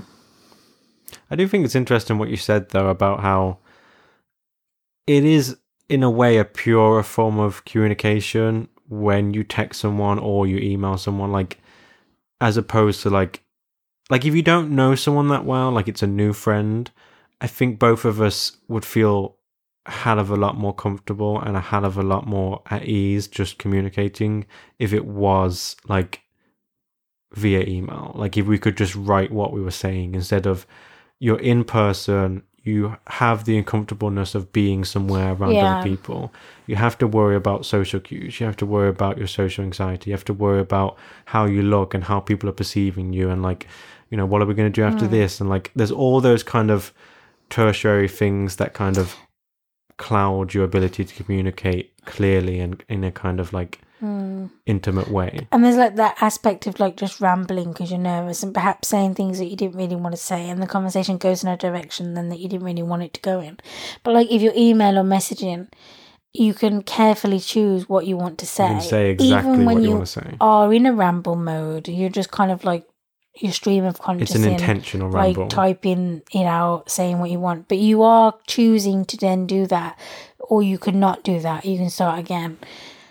I do prefer that kind of, like, even when, like, sometimes me and my best friend will message each other and she's, like, voice messaging me, like, sending me recordings, and I respond via texting, even though, in a way, it would be easier to just press the voice record, but sometimes I just prefer to say it with text, you know? And then, obviously, there's the lazy times when you don't want to text, and so you do the voice. But even that is still easier than being in front of someone. Because sometimes as well, she'll be like, do you want to FaceTime? And I'm like, no, let's just voice message. And in a way, there's no difference. The only difference is that you can choose even more carefully when to respond. Whereas like a phone call is like an ongoing thing. But you can also delete the message if you're not happy with it and re-record it. Although obviously as well, and I mean, we do have the types of phone conversations where we're sometimes not saying anything. We're just kind of doing stuff, but we're on the FaceTime with each other. And that's more like an in-person kind of like meeting up with a friend. Like sometimes you don't, like on phone calls, if someone phone calls you, you talk to them. Like it's not like someone calls you up and it's like, sorry, just give me a couple of minutes. I'm just chopping these like tomatoes. It's harder to be silent. If it's like a video thing, you can just kind of hang out. It's more kind of like a facsimile of like actual in-person like interaction. When we first met, we Skyped like all day and all night, like pretty much. Like whenever we had free time, we were on Skype. And even though we did talk, we learned so much about each other in that first week or two from doing that. There were also lots of times where we were just like eating or just doing our own doing thing, other but stuff, still kind of connected by that exactly. And it was nice. Webcam. It was nice. It does kind of make you feel like you're there. And I know when my brother met his wife, he met her online as well. I know that they would watch movies via Skype together, and they would often fall asleep while Skype was still on. And I think that's just... There's something nice about that. Like, if you are in a long-distance relationship, whether that's, like, with a romantic partner, or even, like, a friendship can be, like, a long-distance relationship in a way, because you do need to maintain that relationship. Yeah. Like, Skyping, like, or FaceTiming, like, that type of thing can be, like, a lifesaver. Like, it can really kind of replicate, albeit to a lesser degree, that, like, closeness, that, like, intimateness of, like, being together and just having those, like, easy, silent moments of, like, you're each doing your own thing in each other's company. So it's, like, kind of nice. And is it weird that I enjoy when my friend FaceTimes me or calls me and she's, like, grocery shopping? And I'm just, like, listening to, like, her interactions with, like... No, of course not. It's like woman or... a voyeuristic thing, but, like, you all also feel like you're there with her. She'd probably say that the friend you're talking about is Steph, because she's probably listening to this and, like, she comes in the door as we're recording. She's screwing on a silencer to her pistol. She's wearing a ski mask. Why are you always going to take it in a dark direction, Because Steph is here to assassinate us for our dangerous, subversive podcast. Please don't kill me in my sleep. Although if she was going to kill you, you'd want it to be in your sleep. No, I'd want to look her in the eyes. I'd want to say, why are you doing this to me, Steph?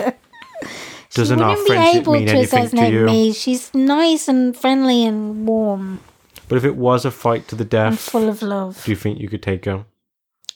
What are you saying? You're trying to get me into trouble. I'm trying to instigate I apologize, Steph. A mortal struggle between you and your best friend. Because I'm a mischievous... What about you and Matthew, huh? I think I could take Matthew. Like, honestly. But I think I could take, like, anyone, because that's, like, the typical, like, macho ego. Like, obviously I couldn't. Are you being a boy right now? The UFC heavyweight champion, I'm going to get, like, completely demolished by that guy. Like, he's going to pound me into, like, a cinder block. But there is that aspect of, like, the male kind of... Matthew's like, I'm fucking ready. Oh, I'm ready. He's like... I'm coming over there. Wrapping his fists and then, like, gluing broken glass to them. What is wrong That's hardcore. With you? I'm going to put you in a... He's a hardcore street fighter, I'll have you know. Yeah. What's his, like, street fighter name? Matthew the what? Maleficent. Is that a word? I wanted to say Matthew the Marvelous, but that's not really like a tough... Matthew the Marvelous. I like that. That's like an old boxer type name. Oh, yeah. He's a pugilist. Fisticuffs. He's a traditionalist. He's like old brown, like leather boxing gloves, and he's like... The leather's so old that it has like actual like cracks in it, like fractures, because it's so stiff and like... Obviously, I don't really think like... You know what I mean? Like, Matthew is scrappy. Like, I feel like he'd just nut you. What? Drop the nut. No one's going to know what that means apart from our British listeners. People know what headbutting is. If you've watched the Guy Ritchie film, you probably know what it means. Do you think anyone watches like that type of film and it's like, oh yeah, that's us? Like, yeah. Like, it's great that he's really captured our life. Yeah. Some people will be. Or does everyone think, oh yeah, I know someone like that. I hate people like that. It's probably split. Some people will be like, yeah, that's me. And some people will be like, I know a guy like that. How did we get here from me and Matthew in a cage fight? No idea. With Big John McCarthy Guy Ritchie adjudicating. along the way. I like Big John. Man, I'd look small next to Big John. I hope Big John doesn't retire. His name is very appropriate. I want him to go for like at least 10 more years. He could ragdoll people well into his like 60s. We should say that he's a UFC referee because most people aren't going to know what the hell we're talking about. But if they were listening to our episodes, they're going to know because we talked. Here's a better question. We spoke about Big John before. If it was a 2-on-1, me and Matthew locked in a cage with Big John. No, like he outweighs us individually by like 150 pounds. But together, we probably weigh the same as him. He'd have you for breakfast, dinner and lunch. And if you can get that subtle reference, you get points. I don't get it. I'm afraid I don't. I'm not going to tell what it is. I wonder if anyone listening got it. We get like a frantic email. It has to do with the sex tape. I'll just give you that. What a weird reference to the reference. Now I've let people know that I've watched a certain sex tape. You made a reference to something said on a sex tape? Yeah. I find it funny that you're like, now people know that I've seen a sex tape. No, I mean a certain sex tape. I've seen pornography on the internet. Please don't tell Mother Teresa. Don't tell my mummy. Mother Teresa, really? I think we could take Big John, me and Matthew. No. Matthew jumps on his back like a spider monkey. Someone always covers his eyes, back. Gouges his eyes, and I just punch him like repeatedly in the throat. I don't think your punches would hurt Big John. I think if I punch Big John in the throat... In the throat, maybe, yeah. Or like the balls. Sure. He's wearing a cup at all times. He's ready for things to go down. We're descending into madness. Let's move on to a different topic. It's funny how no one ever says they're ascending into madness. Like I finally reached... Because I've reached madness the threshold of madness. Because madness is not seen as the goat. It's not the thing that people want to get to. No, I guess madness is not the greatest of all time. No, That's very true. In the pantheon of like states. For some creatives it is. That's they want to be mad so they can... Like just like I was Salvador Dali. Talking to you the other day about wanting to be manic. Because it helps with my creative process. That's a dark thing to say. I feel like I did just throw that out there willy-nilly, but obviously in context it has a lot more behind it. Like I didn't just say, yeah, I want to be fucking... Isn't it fun to be manic? I just... No, but I got what you were saying. You were saying like out of the two states, like you're able to be a hell of a lot more productive when you're in that kind of... It obviously mania. has its downsides though. Of course. But yeah. We were talking in the context of like getting writing done, like when not we're at anything our else. most productive. It wasn't just like randomly like take away my pills. I want to feel the threshold of sanity. Throw me into the wasteland of madness.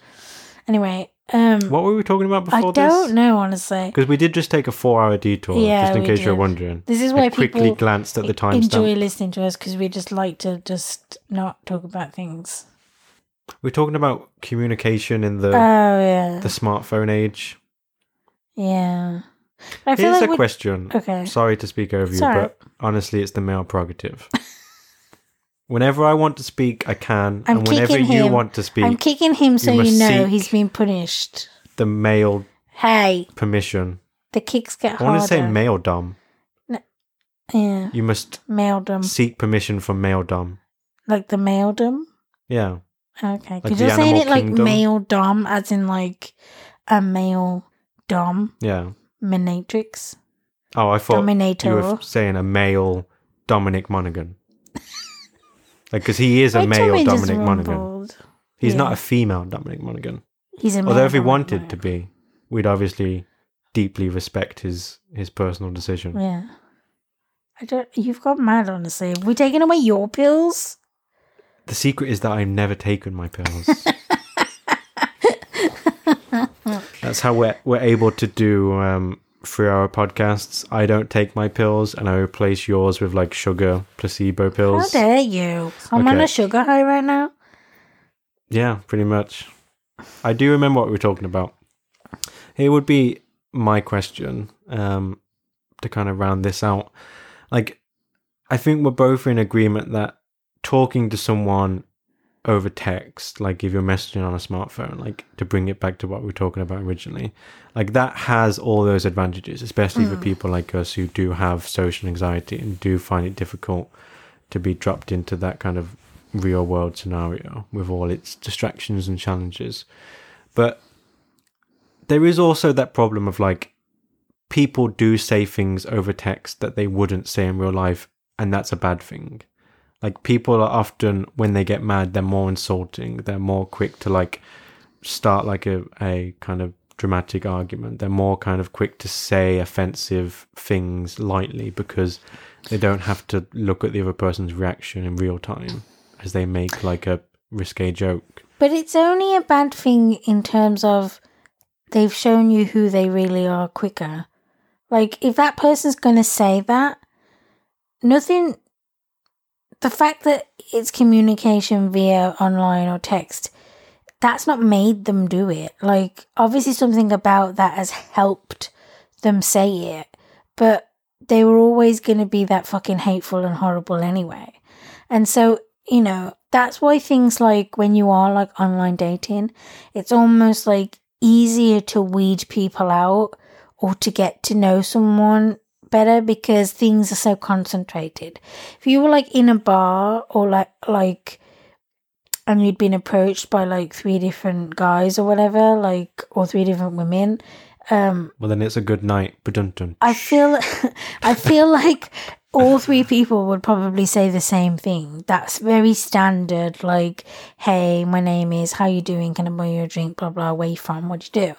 And it's over. Whereas like very quickly after like the first or second message, when you meet someone, you have to get into something more personal. Otherwise, or even just finding a topic that you like, you have to get into these things much quicker, much deeper, because it's not sustainable. Like, because obviously oppositely, you can be friends with someone, you now maybe don't see them very much anymore, so you've been, you know, the only way to maintain the relationship for the most part is to communicate via text or online. And you quickly realise that actually via text or online, they're not that interesting because they don't have much to say, or they find it hard to communicate that way. Or you realise maybe they didn't really talk about very much in person at all, but their personality, without them really giving much away, was enough to hold you. Or the fact that you were friends with them in person almost makes you kind of keep that connection. Being friends with someone online or via texting and stuff, it's almost better to kind of like weed out those people that maybe aren't real friends, maybe don't care that much about you, because if you don't maintain it, you don't want to maintain it. That's really the bottom line. I do like that idea of like it's your purest self when you're communicating via text, because like we've said, you can really agonize over each individual word choice if you want. You can really fine tune things so that you express what you're trying to express with like really precise exactitude. Like you can really make sure you're saying what you want to say. And yeah, there is also that added kind of cloak of like, I don't have to see the other person's face when I say this. So it does embolden you to say things you might not otherwise say. But like you said, if you're a douchebag and you're going to say stupid, offensive, like disgusting things, you're going to say that regardless. Yeah. Like you said, it might just take longer because it will because come out eventually. You have to go through the kind of polite rigmarole of meeting someone. It will just take the right circumstance, like a get-together with family, or for someone to really kind of nitpick at a certain situation, like a certain conversation or a certain topic, to get you to do it. But you will eventually do it. And I would much rather know that. I think you should. There's that quote where it's like, when people show you, I'm going to butcher this, when people show you themselves, believe them. But yeah, I don't know who that quote's by, I'm sorry. I thought it would have been funny if you were like, as you kind of like stumbled over the quote, you then went on to be like, and the quote is like, you can never say quotes properly without stumbling. Oscar Wilde. It would have been very meta and self-referential. It's deep. Which is what this podcast is about. So tune out if you don't like it. We've lost all our listeners via this episode. I hope you know that. Yeah, it was worth it though. I don't know why it was worth it, but it was somehow worth it. Okay, so yeah, do you want to give me a next topic? Yeah. Let's move on. Next topic, your next topic, the next topic. So yeah, the next article I wanted to talk about, I saw on aeon.co. It's a interesting kind of opinion piece entitled "Female Nudity is Powerful, but Not Necessarily Empowering." I'll just let that sit for a second so you can ponder the implications and start assembling your rebuttal. And so it's not a very long article. This woman basically goes through the recent history of like how women have used nudity, either as like a way to send like a political message, or a way to like resist some kind of like oppression, or like a way to enrich themselves in a materialistic sense. Like there've been all these different ways that since the time that, you know, female nudity was like in any way permissible, like you wouldn't get beaten up in the street for like going topless. Like once we reach that threshold, like these are the different routes of like kind of manifestation of it. Like I thought it was interesting to kind of see how it has evolved. Like at first it really was like a very kind of stern, like very serious kind of political statement, whereas now it's more kind of like a, you know, it's become cheapened in a way. It's become, female nudity has become commercialized. It's become just a way to sell a product or to make a movie more exciting or like whatever it is. Like, and she's basically just decrying how that kind of degradation, that progression towards devaluing it has happened.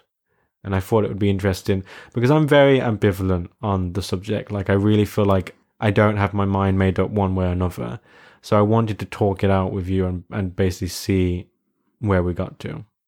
I think it really depends on what type of consumer is taking in this nudity. Because there is part of the world that thinks a certain way, who, you know, they're very judgmental. They might be shallow. They don't often think past a certain level of thinking, that, you know, they're not deep thinkers. They don't engage in any kind of like intellectualism. And to see a naked woman means one of two things, you know? And then there is someone... Are you not going to elaborate on what those two things were? No, I just mean it can mean... It's like a very limited range of responses. Yeah. One of two things, but they're both kind of shitty. It's either just like, this is like the cheap titillation of like tawdry pornography, or it's like you have that kind of outdated, like puritanical response of like, I can't believe she's bearing her breasts in the streets. You know. Yeah. And then there are the other group of people who try to find out what it means. They think about how it makes them feel. They say, what is this for? Who is this? Is this supposed to be entertainment? Is this supposed to really just be about her? Am I supposed to get something from it? Like, what is this? Is this political? Is this supposed to kind of move something forward? And I think that's what we need to be talking about, because I think it can mean, and it can be for so many different things. And there is something to be said about all of them.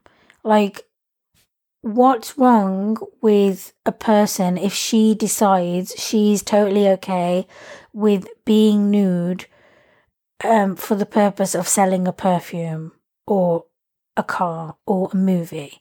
She's okay with that. Is that exploitative? Can you consent to your own exploitation? Can you kind of consent to your sexuality being commoditized, being commercialized? Exactly. Like, there might be, like, you know, really racy ad for some shitty action movie, and everyone's up in arms about how, yeah, but why does she have to be like half naked? Like, blah, blah, blah. And there's a boycott. And the woman who like wanted to do it might be, obviously this is not always the case, but she might be like at home with her fucking check for $5 million or whatever. She got a good deal. You know what I mean? Like, nobody knows. Yeah. Each person has a different reason and has a different deal and has different feelings about it. She might be like, no, like, it's my body and I made a decision and I'm happy with that decision and I now reap the benefits of that decision and I feel fucking great because look at my fucking body. I am fucking awesome. Like, right, you know okay. what I mean? And then obviously there is the flip side of that where people don't have a choice and they are forced into things and they sell themselves for whatever reason. They weren't happy about it. They didn't want to do it. Maybe they don't get any benefits from it. They don't get a payday. It is a clear-cut, like, violation. That's something different. Sometimes is used in a way that they didn't expect or they didn't consent to. That's something different. But I feel like we are talking about a choice. I feel like we are talking about the types of women who do put themselves on display on purpose. Yeah. And so that's what we want to talk about, because I feel like that other section is a whole of a kettle of fish. I think it can do a lot of things. For instance, if we just talk about something really simple like Instagram, okay? People who post like either, well, there's only a certain level of nudity, like you can't show nipples. Hashtag free the nipple. Yeah. And you can't obviously show your misogyny. Your lips. It's hard to know how to respond to that. You know, you can't have your legs wide open, because I don't think that's allowed either. I'm pretty sure it's not allowed if you can't show your fucking nipple. If you can't show nipple, you can't show... I'm guessing you probably can't show anything else. Yeah, exactly. So there's obviously a certain level of nudity, you know, nipples covered, blah, blah, blah. And then there's like half naked people where they just show like, they are topless, or you see them from behind. It's more kind of suggestive. Yeah. But there's that like... You're either going to be someone who's instantly going to be like, that's so tacky, like she's clearly only doing that for like attention and likes and compliments and blah, blah, blah. But actually, and I don't obviously post, it's not obvious, but I don't post half naked photos or naked photos of myself, but I do post pictures of myself. I post selfies, or I post photos that you've taken of me. And there is something really...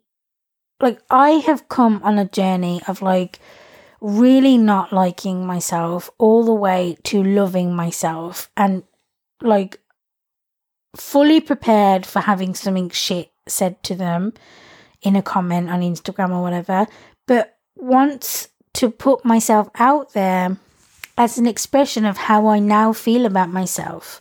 And I feel like in doing that, part of that is me accepting my body and loving my body and letting everyone know I love my body, because that makes me feel good.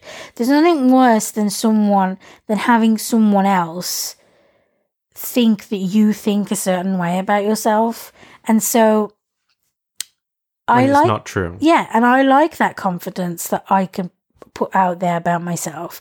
And so there's got to be, you know, a portion of those women who are posting naked photos of themselves that are doing it for the exact same reason. They're doing it because it makes them feel good. Not the attention, not the likes, but the fact that they feel good putting themselves out there. That in and of itself is something like truly amazing if you can get to that point. And so I think there are lots of different reasons and ways and whys people put themselves out there. And so I think before you judge and you say, is this empowering or whatever, you need to know why that person's putting it out there. Obviously, you can't always know why, and that's when it falls on yourself to form an opinion about it. So you've really got to know... To come to an educated conclusion, if you can. You've got to know things on either side in order for you to decide what's the sitch.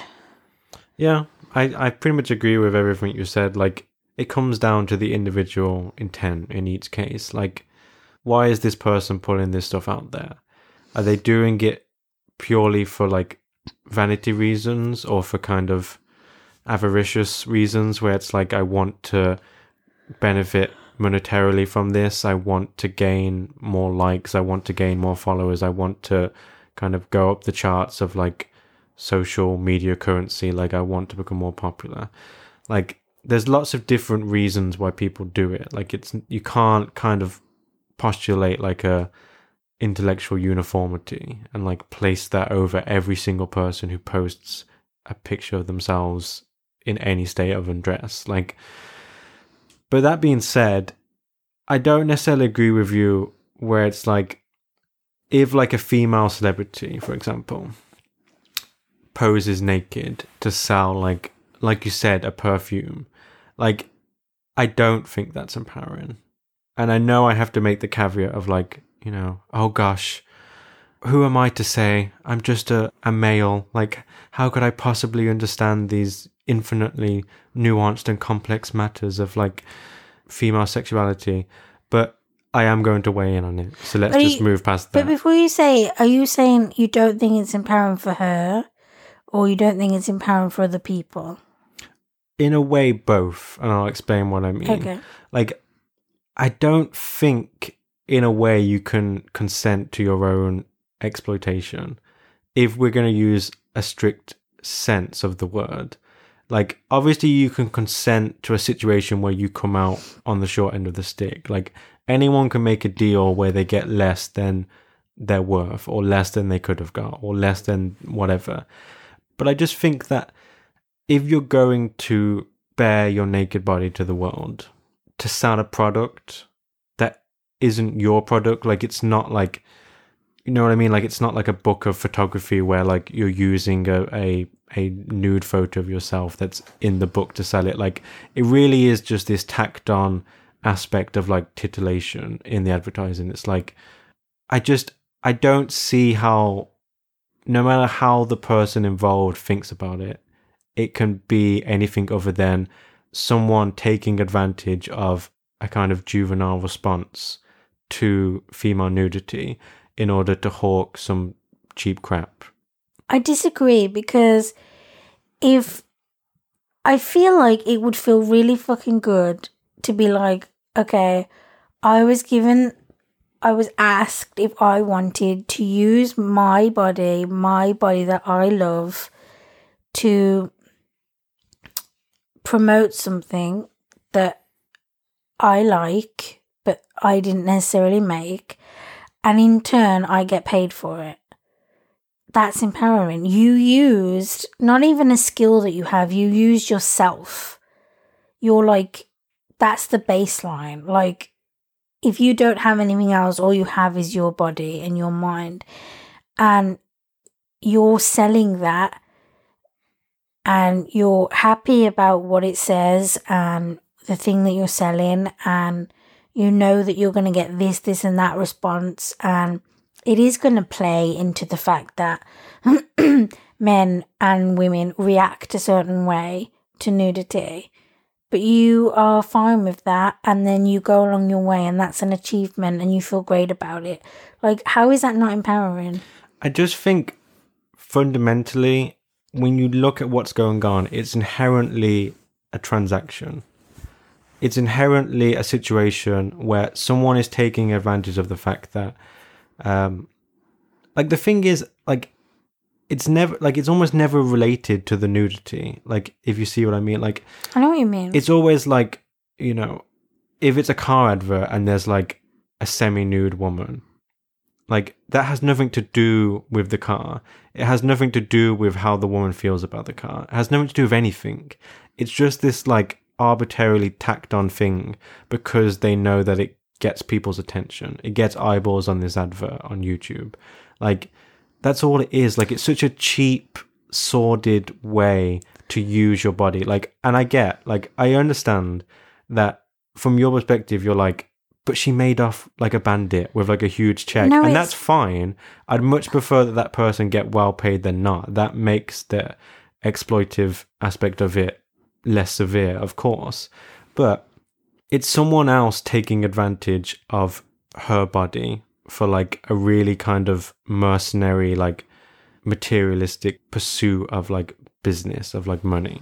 Like, I just don't understand how that woman in particular could be like, I feel empowered because now this advertisement is going to play much better with like the 21 to 35 heterosexual male demographic. Like, it's not her celebrating her body. Like, her celebrating her body would be putting out images or video of her nude or semi-nude or whatever it is in a way that she wants to, in a way that expresses how she feels about her body, whatever that is. Like, I feel like there has to be an element of control, of like choice, more than just I consent to my body being like commoditized in advertising. Like, I feel like the woman has to be in control of it in a fundamental sense for that nudity that gets put out there to have that kind of meaning. Well, first of all, you don't know how she feels because you couldn't possibly. And second, What the hell does that mean? Because A, you're not female, and B, you've never put your body on display like that for people to consume. And the other thing is, I don't think it's exploiting her. I think it's exploiting the viewer. I think you're missing the point. I think in cases like this where it's all above board and a person is paid for their time and they benefit from being nude, I think they know exactly what they're doing. I think they know exactly what their body's going to do. I think they know exactly who they're going to attract. And that's why it's used, and that's why it's used so well. So actually, no, I think that person is involved in exploiting the audience, because you're baiting the audience with exactly what you know works. And I think that's almost what people are trying to ignore. It's like, well, it's exploitative because blah, blah, blah, she's naked, and what has that got to do with anything? Well, what has that got to do with anything? The fact is, whether it's got to do with the fucking car or not, or whatever it is that the person's selling, or she's naked in the ad, but she's not even in the movie, or she's not naked in the movie, who cares? You've hooked that audience and it works. And I think really what people are mad about is the fact that it works. They're mad that all it takes for some people is to see the half-naked woman or whatever on the billboard or in the ad. And I think that's what really people are mad about. But don't be mad that that's what turns you on, or that's what gets you in the seat, or that's what makes you part with your money. Like, embrace that shit. Because she's embracing it. She's saying, this is my body and I have a choice, and you want to use it for something, and I know it's going to work, and we're all going to go home happy. Like, what's the problem? Yeah, like, I think we're talking past each other in a sense, because I don't dispute any of the core facts that you're stating there. Like, I understand that the audience is also being taken advantage of. The audience is also being kind of exploited. I understand that the woman is making she should be making a fully informed choice where she's getting well compensated for this act. I understand all that, and I understand that it's all part of business and blah, blah, blah. But I think we just fundamentally disagree on... You seem to be saying that as long as the woman consents and as long as she gets some kind of significant benefit from it, and she understands all the implications and she gets what's going on, she can allow her naked body to be used for kind of a cheap, tacky purpose of just like hooking people into going to watch like a movie in the theaters or thinking about a certain car brand. And I don't... Why is it tacky? That's such a judgment. Okay, I will say this definitively. I think selling a product unrelated to the naked female body with a naked female body is gross. It is simply a cheap advertising ploy. Like, it plays on the most... Does it not work on you? In what sense? Like, that it captures my attention, but it doesn't succeed. It's not going to make you part with your money. No, of course not. Like, I'm not going to...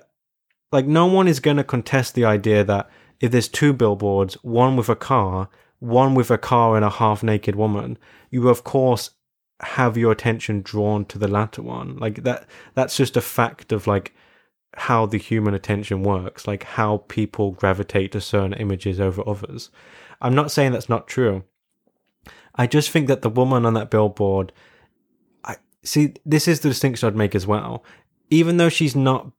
I don't think it's empowering. I don't necessarily think it's like, the worst thing in the world. It's not like sex slavery. Like, let's make some fine distinctions here. Like, I just don't think it would count as like the positive like fulfillment of some ideal of quote unquote empowerment. She's using her body. Like, that's fine. I'm not even saying that's necessarily a bad thing, depending on, like, I can imagine some kind of configuration of the scenario where it's not even necessarily a bad thing in any way. Like, that's fine. I'm just saying it's not empowering. Empowering would be you choosing how to put out images of your body where you have all the control over it. You get to imbue it with whatever meaning you want. No one else is going to benefit from the fact that horny guys like to look at pictures of boobs. Like, you have control over the entire situation, over the entire process, and you use it as a very personal, direct expression of how you feel about your body. So you're almost saying, like, it's good if it's art and it's of yourself, or it's art and it's of other people, but the artist has gone into it with a story with that person and they chose to express themselves in a certain way. But it's not good if it's like advertising.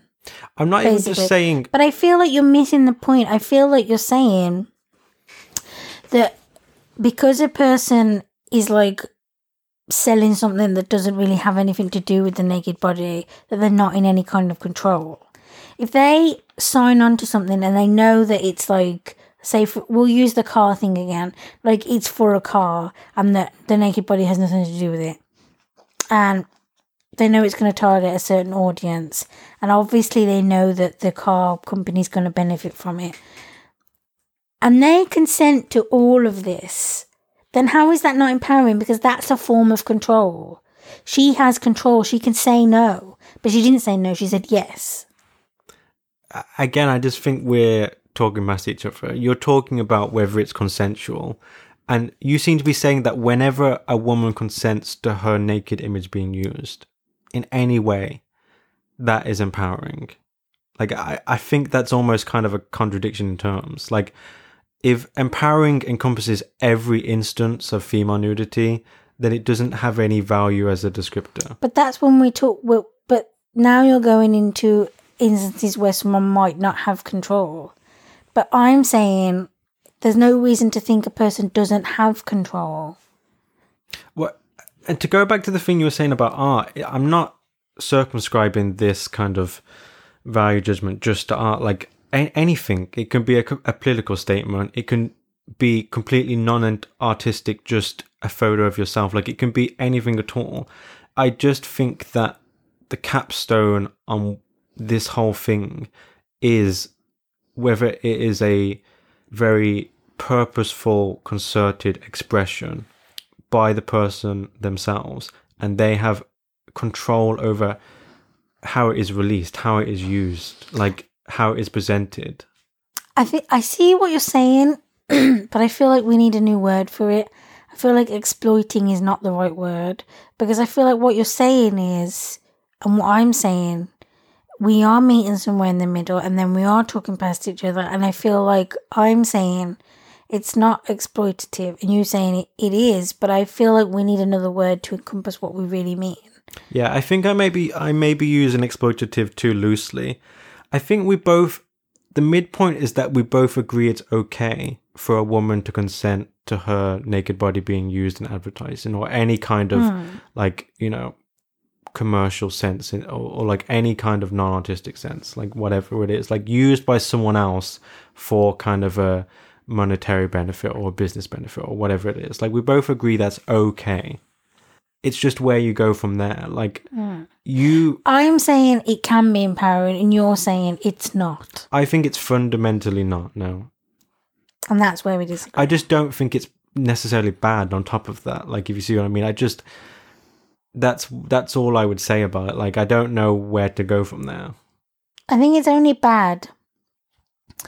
These things are only bad if things like don't have consent and a person loses control in any kind of way. Yeah, obviously that, in my opinion, that would make it even worse. I think partly this instinct is in response to all these, like, say when like Kim Kardashian will post something on Instagram where she's like half nude and she's like hawking a product, or like she's on a magazine cover, or she's like does some risky photo to like promo her show, like something like that. Like, there are a lot of people who would defend that as her, like, you know, celebrating her body, and it's like female empowerment, and it's like very feminist, and it's like blah blah blah. Like, and I will say this as well, like, I don't feel that strongly about this. I'm just saying how I feel about it. It's not something I would feel the need to take to the streets about and protest or like get into an argument with someone about. Like, this is just, I'm kind of formulating how I feel about it on the spot. But my response to that is always just like, you are dupes. Like, you are simple-minded dupes. Like, Who she is, or the people saying that in her defense, like vicariously, she knows that gets more clicks on Instagram. It's not about her celebrating her own body. Like, independently of the purpose of those photos, she might love her body. She might celebrate it. She might worship her body. I don't know. Like, she might have like the perfect, pristine, utter body acceptance, and she might express that in different ways.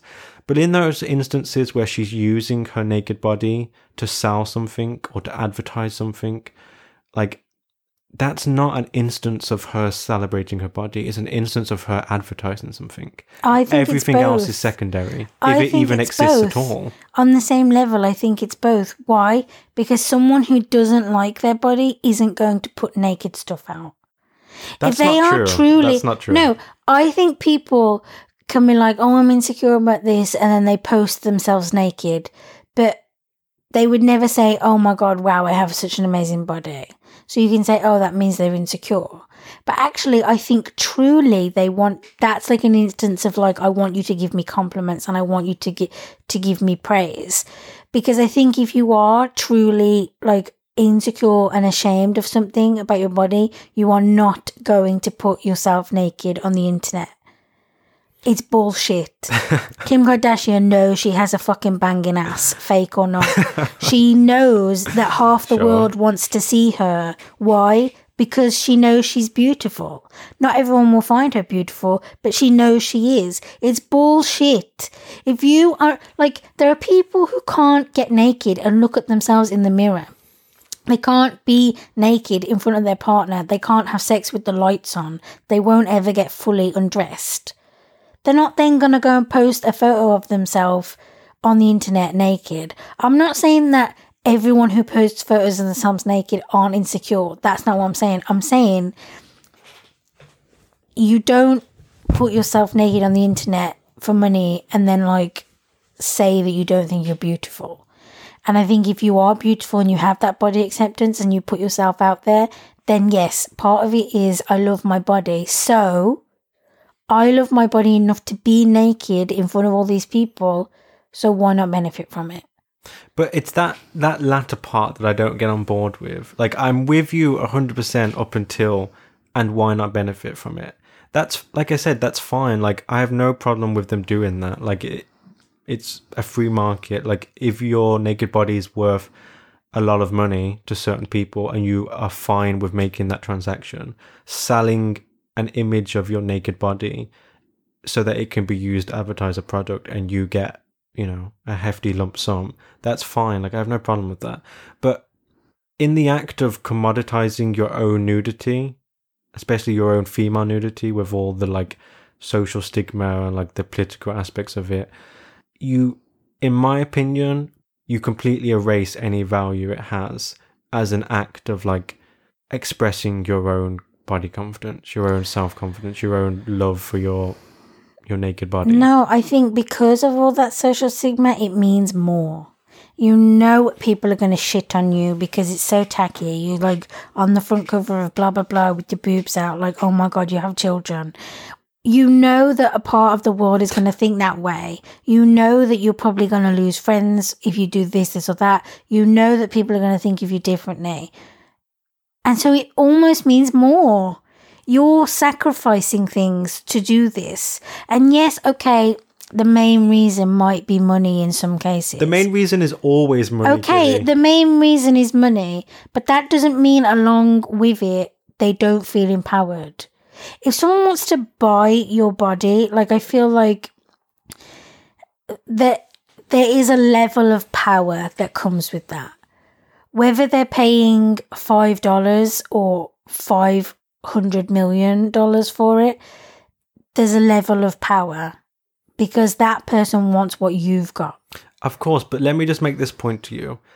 If someone comes to me and says, I'll give you $5 million for that bottle of water right there, that gives me a lot of power. If someone comes to me and says, I'll give you $5 million for pictures of your naked body, that gives me a lot of power. But it's the same thing. Like, to talk about objectification, it is the same thing in that your body has been made an object that has a very specific, strictly defined, very coldly calculated monetary worth. It has a certain degree of value in our advertising plans. We want to utilize your body. We want to stop seeing you as a person, and we want to send pictures of your naked body to advertisers. But we are operating under the notion that that woman has given consent to be objectified. So how then is it exploitative? She knows what she's doing. Okay, I would maybe retract my use of exploitative then, because I think I was using that too loosely, just as a kind of stand-in for like non-empowering. I think something is exploitative when you've been taken advantage of, or you didn't necessarily know your image was going to be used for something, or it ends up being used for something in a completely different way. You know, all these things. And I went into this conversation solely touching upon that section of people that have that control. Of course, we know there are people that are exploited and taken advantage of in this world in horrendous ways. But like I said, that's something else. We would solely operate under the notion that the women give their consent. The women have a lot of control. They know, even if they don't have control in terms of like, they can't change the mind of the person that wants to use it in a certain way. If they still give consent knowing what's going to happen and they're happy with that, that in itself is empowering. Yeah, I just don't. Because control is such a powerful thing. But you don't have control. You don't have control. You do have control. Over how it's used, where it's employed, how it's airbrushed. You can say, you've offered me $10,000 for this. I tell you what, you really want me, give me $1 million. And then they give you $1 million, telling me that's not empowering? Not in the sense that I would use the word, no. It's enriching. It makes the number on your bank account screen bigger. But I don't think it's a way of like celebrating your body, of like pulling back some of the power society has exerted over women showing their bodies, over women choosing how their bodies are viewed and how they want to express themselves with their nakedness. I think we've established there are different kinds of empowering. There's the empowering in that I used my naked body in protest. I used my naked body in expression. I used my naked body in art. Then there's I used my naked body to create a living for myself. I used my naked body so that I could get by. I used my naked body so I could get rich because that's what I want to do. And I think those two things are empowering, and they're empowering in different ways. And some people put more stock in the empowering where it's for protest or for art, and some people put more stock in how much money it gets you. But I think they are both the same in terms of they are both empowering. And that's what we've established here today. That's what you've established. Okay. I'm sitting over here fuming. No, I just... Yeah, I can't really get on board with... I feel like if you make that leap of logic, you expand the bounds of the definition of empowering to the extent where it really has no worth or meaning as like a useful positive term to like aspire to. That means you're saying that getting rich is not something to aspire to. That getting rich I'm just saying using your body empowerment. Is not a positive thing. Of course it is. It's advantageous in your life, but that like okay, maybe let's move on to a different aspect of this topic. Okay. Like, how do you feel about the fact that, if we're being honest, most of the time you see naked women in advertisements or on magazines, on Instagram, like whatever it is. Most of the time it's always the same kind of archetype of like slim, tanned, curvy, like making like a wry kind of like, you know, coquettish face at the camera. Like it's always this exact, or almost always this exact same image of what like a beautiful woman looks like, of what a sexy woman looks like. And I'm doing scare quotes as I say that. Like, don't you think that contributes to like a negative stereotype about what makes a woman beautiful, about what makes a woman's body valuable? Well, you're just talking about the mainstream, right? Because you choose what you consume, and I don't consume naked bodies that way.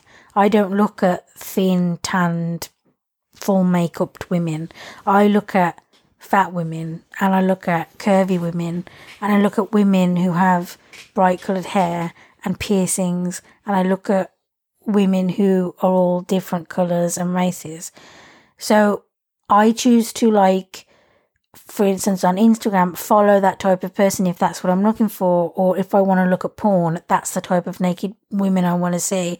Or if an advertisement with a naked person was going to get me, it would be a woman who was fat or who was curvy. So you have to say whether we're talking about the mainstream. Yeah, of course. I'm talking the about things that you don't choose. If things you just that are come thrust across upon you. a regular, like, popular advertisement for whatever it is, a car, a movie. Yeah.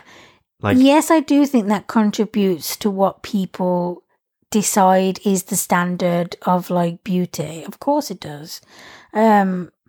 Because if you changed what people saw on magazines, in movies, in TV, and advertisements, and you said with that change, this is beautiful, you know, the cover girl is such and such and this is beautiful, and yet what you constantly saw, then you would think that was beautiful. And that's how we've got to this point.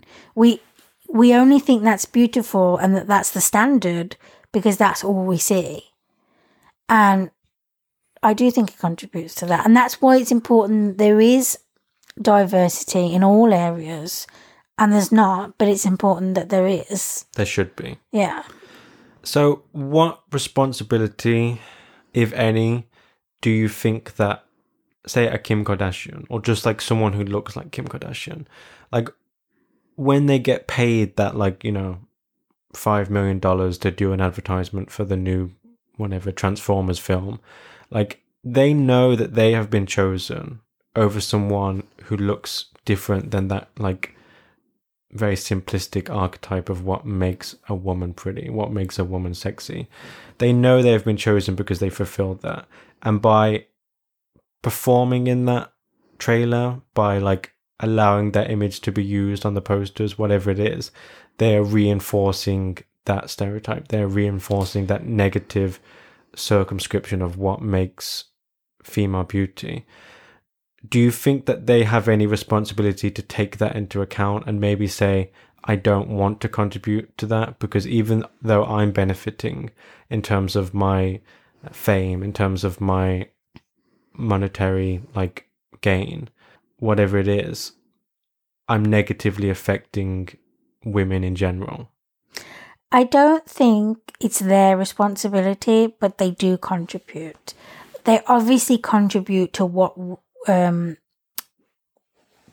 like amasses as, like, what we see and what becomes the mainstream. And they are being chosen for who they are, and they know that they're being chosen for that reason. But I don't think it falls on the responsibility of that person. It falls on the responsibility of, like, the person making the content. So if she was the owner of that, like, she was making something and she was putting herself in it, then she'd have responsibility. But I feel like the person making the trailer or the person making the ad or the movie, they're responsible. And they're only responsible in a certain way, because that's like saying, am I as a writer responsible for, like, making sure there's diverse characters and people and worlds in every single thing I write? No, there's not. If I wanted to only write about fat women, for instance, for the rest of my life, that's my prerogative.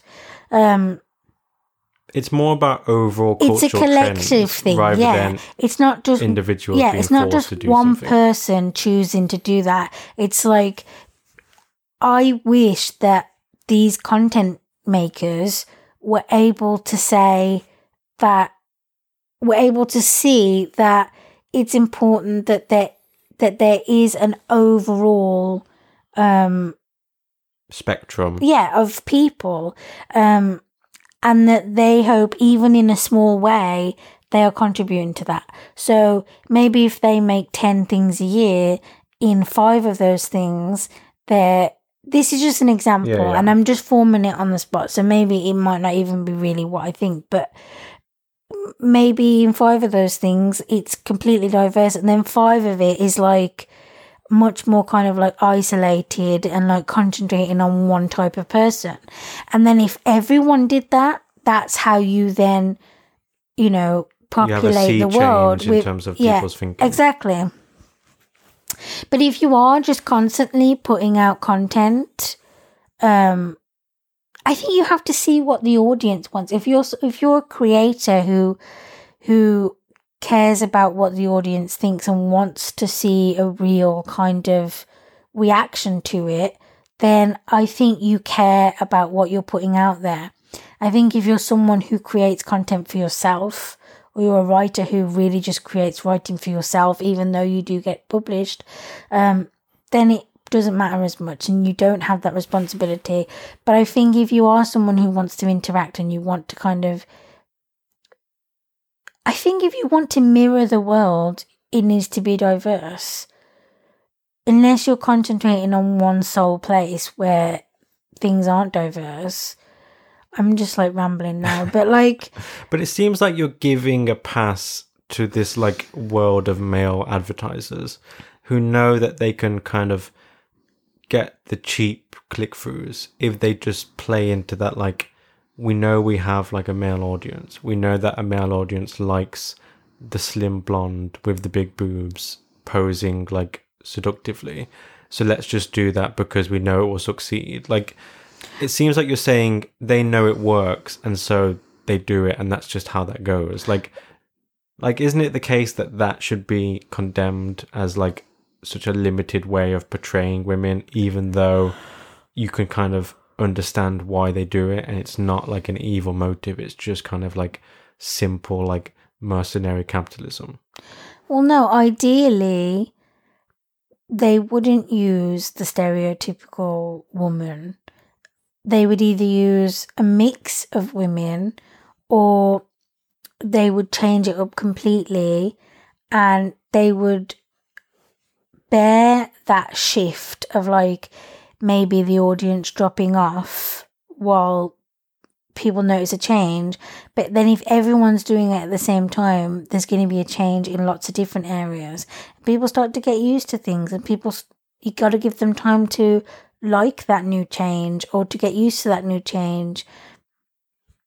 It's weird how advertisers in a way kind of condition people and recondition them as needed to like decide what they think is good in advertisements. Like if all advertisers tomorrow start showing like fast red cars in their like fancy advertisements, people will suddenly start to feel like, oh, when I see an advertisement with a fast red car, like it really makes me want to buy that product. Like, it's almost like the causal direction isn't the way you think it is, where like the people determine what's in advertisements. It's more like advertisers get to kind of condition people in terms of what makes an effective advertising strategy. I think some people, it's like they'll need things to change gradually in order to like win them over. And then some people, you can just throw that out there, that difference, that change out there, and it will be embraced.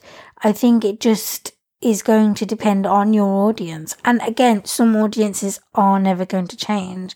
And that's when that stereotypical type of person will come into play.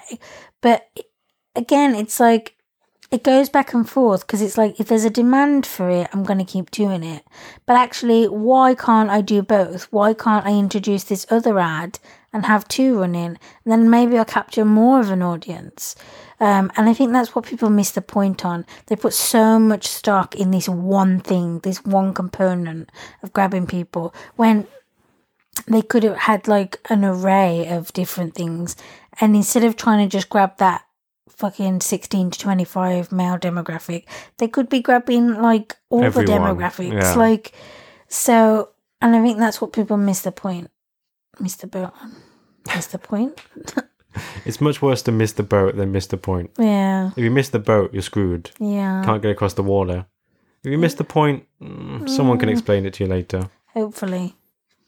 But maybe they're on the boat. Oh no! What are we gonna do? See, it's all tied together in this universe of metaphor. Yeah. So yeah, that was an interesting topic. Yeah, it was. That's the first time I think we've like had a very clear line in the sand about the way we view Usually something. we kind of like meet somewhere, or we end up... I think we more or less did in a way, but we're coming at it from very different places. Yeah, we are. Like I said, when I read this article, the reason I wanted to talk about it is because it's like I wanted to have a conversation about it so I could make my mind up about it. Yeah, like, I know what you mean. I didn't read it and be like, oh, I feel this. Like, I can't believe she said that. Like, sometimes you see things and you're not sure how you feel. And maybe you're not even sure how you feel even when you've talked about it. But it helps. The point is it's good to talk about it. So, yeah. Do you want to talk to me about what the last... I love how coyly you're trying to transition into the final. Well, there's no easy way, is there, really? Just give me the topic, man. Oh, my God. Did you know there's a chocolate bar? Oh, my God. I can't get my words out.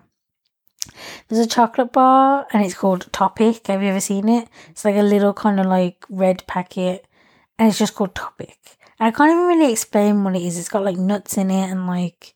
You really don't need to explain what it is. My whole point is that when I was little, whenever like I was anywhere with my dad, if he'd go into like a shop or something, he'd buy me like some sweets or whatever, he'd always buy me a Topic, and I don't know why. Like, I never said I liked them. I didn't like them, but I would always eat it anyway. And it was always waited for the day when he'd come out the shop with a different chocolate bar, and he never did.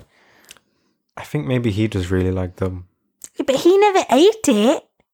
Not that you saw. No, I mean, maybe I'm he got sure one he for himself ate it. and ate it on the way yeah. out. Slyly, sneakily. Yeah, it's weird. Clandestinely. What? I thought you were going to be like, and so every time we change topic, I eat one of these bars to kind of symbolize it. You've gone mad, I think. You're like, let's move on to the next topic of conversation. You're making me want to eat some chocolate now. Just like this delicious... No, it wasn't delicious. That was my point. That's how advertising works, though. You lie to people. You don't say, eat this candy bar, it's meh. It will make you feel kind of gross afterwards. You probably should have had a nice square meal. You say, this candy bar will fix all your life's problems. Yeah. Look at these exciting, adventurous people eating it on a mountainside. I'm going to say really as they dark. have... What were we going to say? I'm not saying it now. The people fall off the mountain. No. At least I had this candy bar. That was them landing in there. And they exploded? No, it was them landing... Why did they explode? No, were they filled like... with gasoline? It was like them landing on like dirt or something, and the dirt kind of getting all... No. You went much more like artsy than me. Yeah, I did. I saw like a Michael Bay like huge explosion. Yeah. Go guys. Don't look at explosions. They blow stuff up. Then they walk away. Go guys. Who's got time to look at an explosion? Who has got time, honestly? Okay, so are you going to give me the topic? Yeah. Okay, so my next topic of conversation is based on... Conversation? What do you mean? What did you think this was? This is an interrogation. Oh my God, no one finds us funny but me and you. I hope Pretty you know much, that. Yeah. Okay, carry on. But there's like infinite alternate universes where there's like an infinite amount of you and me's out there. We just need to somehow distribute the podcast from this particular universe into all of those other ones. We're all just laughing at each other. It's like a snake eating its own tail or something like that. Great. You had to say something fucking smart, didn't you? Couldn't have just been like it's a loop. I'm still thinking about wanting a chocolate bar, so sure. You can see the different levels. I've planted the seed in your mind. I'm very susceptible to things like that. I am the person who sees like someone eating pizza on TV and then I'm like, I need a pizza or like whatever it is. That's why they do it. It doesn't work with products as in like the new mop or whatever. The but new like, mop. You know what I mean? But like when it comes to food and drink, I'm like, yes, that's what I need. You're watching House of Cards. Yeah. And Frank Underwood is like, hey, guys, in my cabinet, check out this amazing new mop. And you're like, whoa, that's a pretty cool mop. I think I might need to go out and get one of those. Yeah. Like, look how many different strands of like mop head material it has. I was trying to think what mops are made out of. I don't know what it's called. Cotton, I guess. What? Like, you know, like the old mops where it's like those white strands of like twisted horribleness material. They get so disgusting. Okay, let's move on. Yep. Okay, so what is the next topic? What's in mystery box number 3? Number 3. Okay, so this was basically spurred by me seeing a New York Times news article about the Russian ambassador to Turkey being assassinated by this lone Turkish gunman. And it's actually not about that event in particular. Although obviously that's like a horrible thing that happened in itself. But what made me want to talk about it is on that news article, in the comments, I was just kind of scanning through them. And I noticed like so many people were like so aggressively, like vehemently arguing that the New York Times should not have ran the photographs they did with the story. And if you look up the photographs, they are very, very striking, like very arresting. Like it's in this like really well lit art gallery. It's like you almost can't believe it's real. Yeah, like I think there was like a AP photographer in the crowd, and that's how these photos emerged.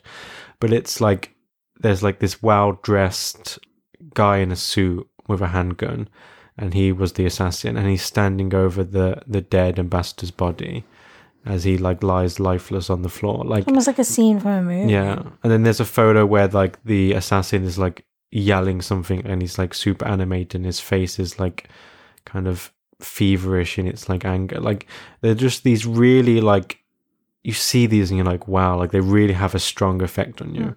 Especially because in some of them, like I said, there is a dead body. There's the guy that he killed.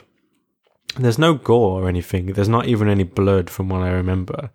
There's just a cadaver, which obviously is disturbing on its own merits, let alone any kind of like, you know, visible aftermath of the shooting. But yeah, I just saw so many people who just felt so strongly that the New York Times should not have run those photos, especially because this news story was at the top of the front page on the website. So it's like you can't escape them. Like one of the photos, if I remember correctly, was on the front page before you even click through. I can't remember whether it showed the body or not, but in a sense that's kind of immaterial to a lot of their arguments, because a lot of people were repeating that kind of tired old like thing of like, you shouldn't even cover these type of people. You shouldn't cover like serial killers. You shouldn't cover like that's assassins or mass murderers. Like if someone goes on a shooting spree, like you know, the media shouldn't be glorifying them and giving them a platform for their hateful rhetoric by like showing pictures of them and reporting what they said and like talking about their life. Like I've just seen that so many places, and yeah, seeing this news article gave me a reason to talk about it. And so yeah, I wanted to see what you think about that whole way of thinking. Crap about, you know, when someone kills someone or there's a serial killer or a mass shooting or something, we shouldn't give it so much coverage because in some cases that's what they wanted. They wanted to become famous for... I'm like, shut the fuck up. Because news, like, people want to know what's going on, and that's what news is for. If you don't want to know the news, don't look at the news. Like, if, you know, and there are ways to filter out things, you know. So there are ways not to see that type of thing. If you don't want to. Exactly. So basically, I want as much transparency as possible. I don't want there to be like conspiracy theories on things because I want to know the information. You want the actual facts to get out there. I want the facts, yeah. And I don't see a problem with it at all. I don't see a problem with it. I think there are different levels. And I probably don't feel like this all the time, honestly. I feel like these types of things you will feel differently like being honest, you will feel differently depending on what the case is. Like, for instance, some people, if it was kids, they would feel like kids shouldn't be shown or whatever. So I feel like there's a scale. Well, in the aftermath of one of these events, you're so like disgusted, you're so shocked and like so stunned that I understand that kind of instinctive reaction of like, just get it away from me. Like, don't even like, this shouldn't even be reported on. It's like almost kind of obscene to like report the facts of this situation. But that's when you should choose not to look, because the way we get to see the rest of the world is through news and media and bystanders like this photographer or whoever, like capturing things and putting it out into the world so that everyone else can know. It's then up to you as an individual whether you want to consume that. And so I think you have to take responsibility for a certain amount of that, by only looking at certain media sites, by filtering out certain words, by turning the images off. You can turn the images off on a lot of places so you can only see headlines. There are lots of different ways where you can choose to see things or not see things. And there are also only going to be a certain amount of people that don't want to know that stuff. So you can't just just everyone decides not to show certain things because some people don't want to see it. Like, no, that's not how the world should function.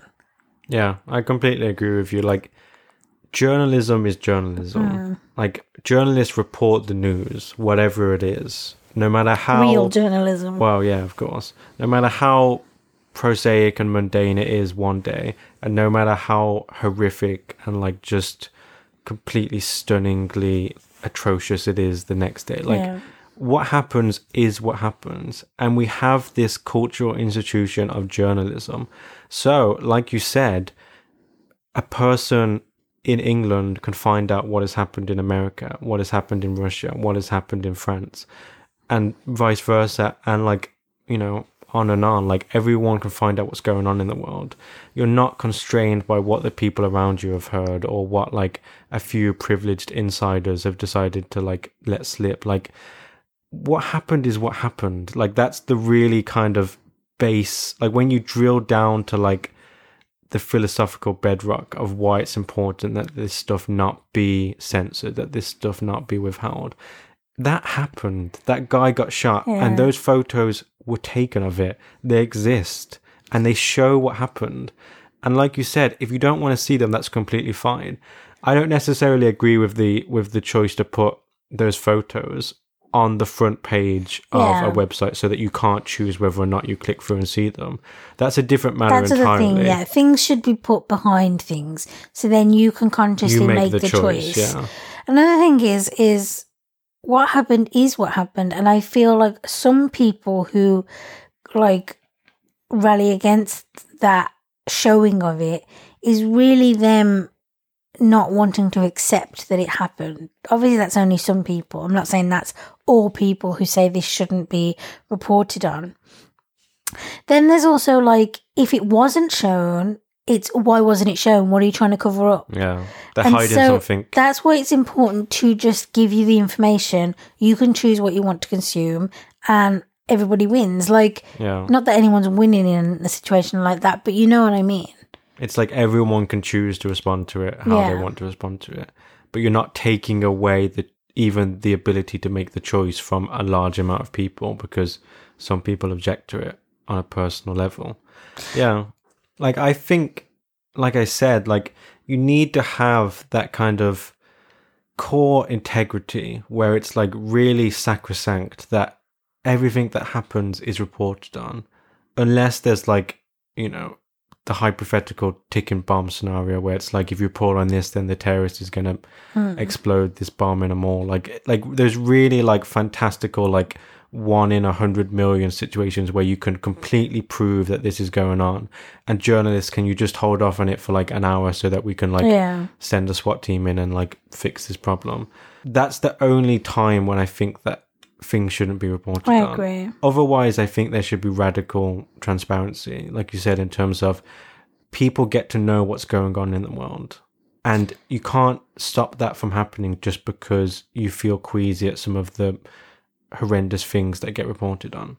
And if you start to be like, we don't want to see this, what happens is, and then that's allowed, what happens is there's no line. Yeah, it's a slippery slope. It's you then picking and choosing what you're reporting on and what should be reported on.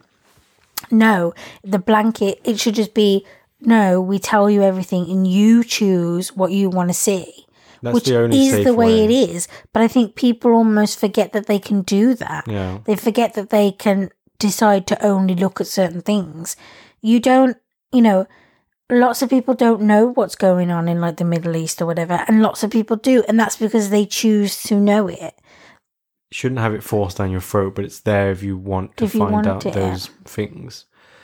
Yeah, I really do think if you open that door even just a crack, it really is a slippery slope that's almost kind of inevitable that we're going to slide down. If you have people that take it upon themselves to decide that the public isn't ready to hear this, or they're not mature enough to hear this, or we can't trust them with them knowing this, like, no one should have that power, because no one can be trusted to make those kind of perfect, infallible, like infinitely justified decisions.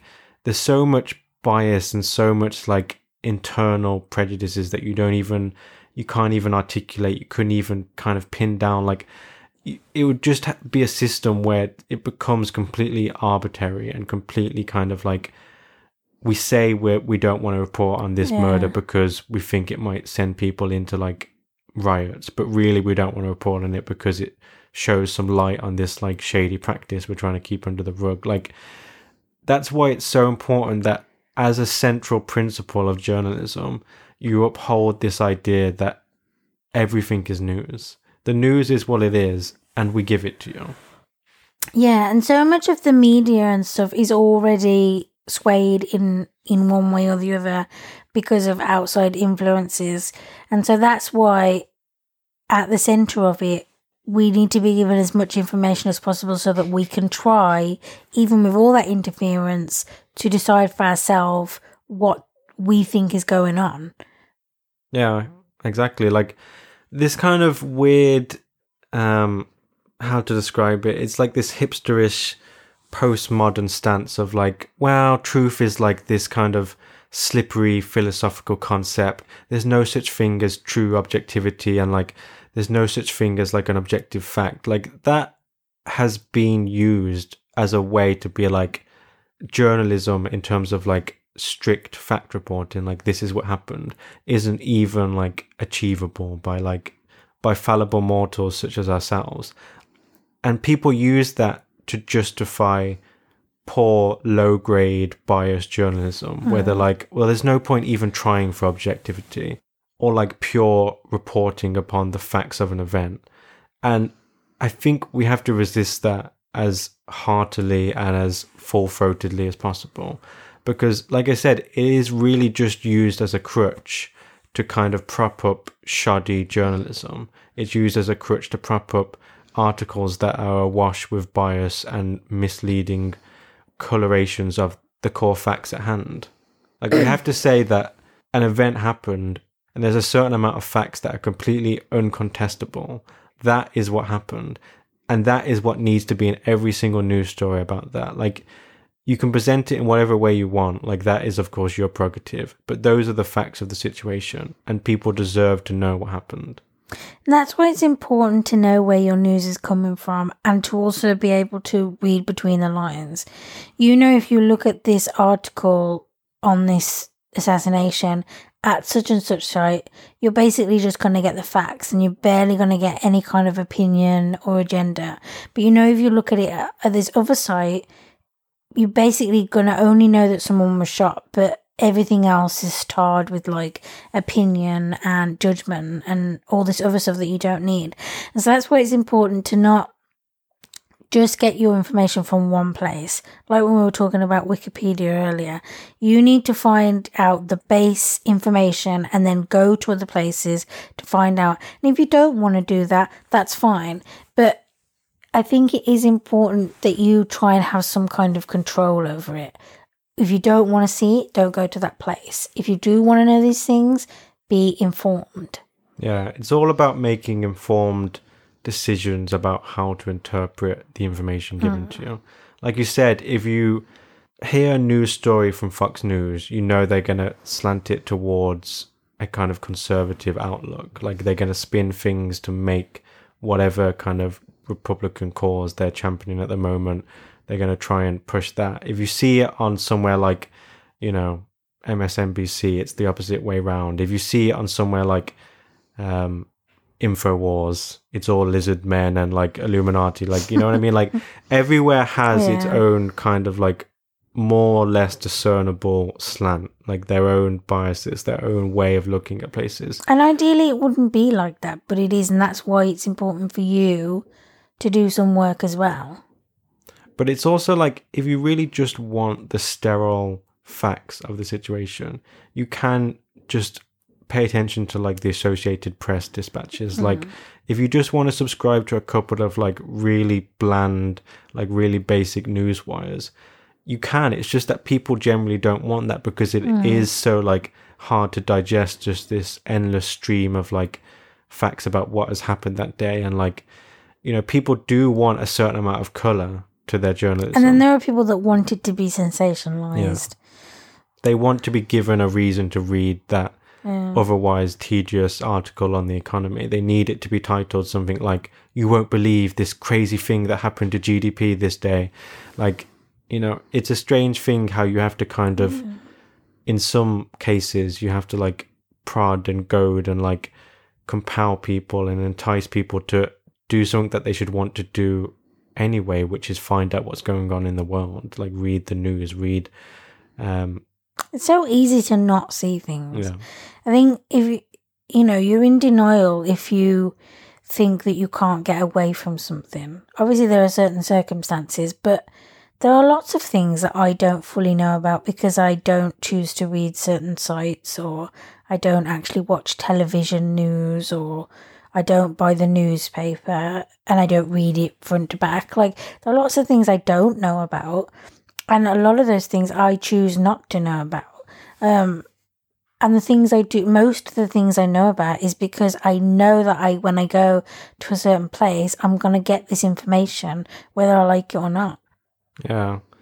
I think to a certain extent, this modern phenomenon of like hysteria about fake news has produced some very unfortunate side effects, where people have now started to distrust all journalism, all news media. Like, people have come to the conclusion of, well, if BuzzFeed reports misleadingly on this thing, then I can't trust what the New York Times says about it either. It's like, no, like, there are obviously there's like a whole myriad of problems with like legacy journalism outlets. Like, that's true. Like, print media especially has its fair share of like constraints and restrictions and problems, like blah, blah, blah.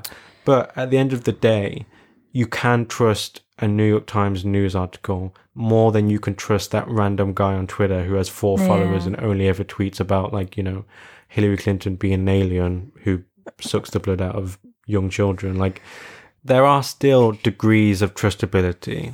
We're not yet at this place where it's like, trust no one. Like, no one is reporting accurately in any sense whatsoever. Like, some people have become doomsayers in that sense, where it's like, journalism is dead. Like, no one can ever find out what's going on in the world because it's all just bias, it's all just like spin, it's all just servicing whatever political cause, you know, that institution is aligned with. It's like, no, you can still do it, you just have to be a careful consumer of news. It's all a case of buyer beware. Just like in the world of consumer goods, it's on you to do the research and buy the right thing, to buy a high quality product. It's the same type of free market in journalism, where it's on you to research what are the most trusted sites. Are they trusted for good reason? What are the problems I have to keep in mind when I read them? It's not that difficult to have that kind of tally in your mind, where it's like, I know that when I go on this site, I have to keep in mind that they do this, or when I go on that site, I have to keep in mind that they do that. Like, if you want to do it and you want to stay informed, it's a really small price to pay.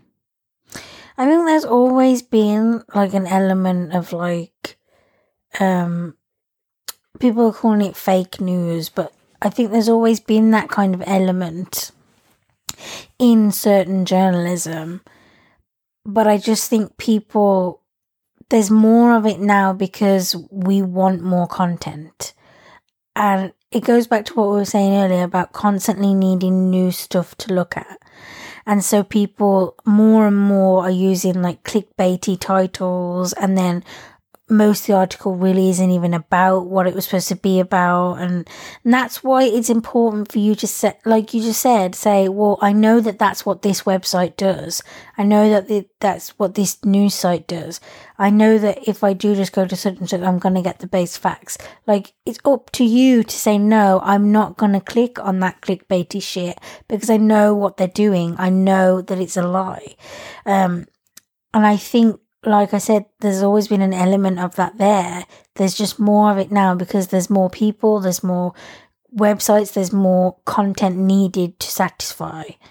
Yeah, I completely agree. Like, there's a certain kind of defeatist, like, laissez-faire attitude amongst certain groups on the internet where it's very much just like, yeah, clickbait exists, and of course I click it because, I can't not click on that interesting article about, like, 8 ways that bleach can be used as, like, car oil, like, whatever it is. Like, it's like, no, you don't understand that all the power still resides in the people who consume that content. If no one clicked on the clickbait, it would be gone tomorrow. If everyone migrated to intelligent, well-written content in terms of journalism, instead of, like, 200-word, like, sensationalist reporting on, like, BuzzFeed or, like, whatever it is, then that is what would become regnant. That is what would become dominant. That would become the most profitable way to conduct journalism on the internet. But that's not what's going on right now. And in a lot of ways, people only have themselves to blame if they do that and then justify it by being like, well, that's just the way it is. Well, it's the way it is because you allow it to be. It's like some people don't realise that them clicking on it means that the person making it is benefiting from it. No, that site in particular survives solely on your clicks. Why do you think there's a million advertisements? Like, if you didn't click it and everyone didn't click it and the cycle continued, then it would be gone because they wouldn't survive. And people just think like, well, it doesn't matter whether I click it or not because a million other people are going to do it. But if everyone stopped giving themselves that cheap paper thin get out of jail card, and if they started to think that I'm not going to click on it and I'm going to trust that the next person won't click on it either because they're going to take that kind of principled stand, then you would start to see those big tidal changes in the way that content is produced and presented on the internet. And that is what people, or it seems like most people at least claim they want to happen. It's just, you've got to actually make it happen. And it's such a small cost to ask of people. Yeah. Don't click on clickbait. Don't give these crappy like tabloid rags on the internet like any of your clicks, any of your attention, any of your retweets, whatever it is. Like any way that they get support from individual readers, don't contribute to that. And I know that it can be easier said than done because as a curious person, I click on things. Like it's almost like sometimes you kid yourself into thinking that you're going to be unexpected by something's going to be, oh my God, those words did not come out right. You're telling yourself that something unexpected is going to happen and you know it's not, but you have to click it for fear of missing out. Yeah. And so you need to I know I have slowly stopped doing it. There are certain clickbaity things I will still click on, I won't lie, but I know I do it a lot less than I did just like a year ago because I know that 9 times out of 10, it's not 99 times out of 100. It's not going to be what you think. You know that the words they use are, even just in basic trashy news form when it's like such and such looks unrecognizable and so you're like, shit, do they really? And you click on it and it's like, no, they're not going to look unrecognizable. They're going to look almost exactly the same, but they're just wearing a wig. Like you just got to tell yourself that's what it is. That's what it is on different levels. And then you'll slowly start to not click on it. Yeah. And that's what everyone needs to try to do. And then eventually this fake news bullshit will slow down. People will have to find a new way to get you to click on their stuff. Yeah. We need to make them become more intelligent by us being more intelligent.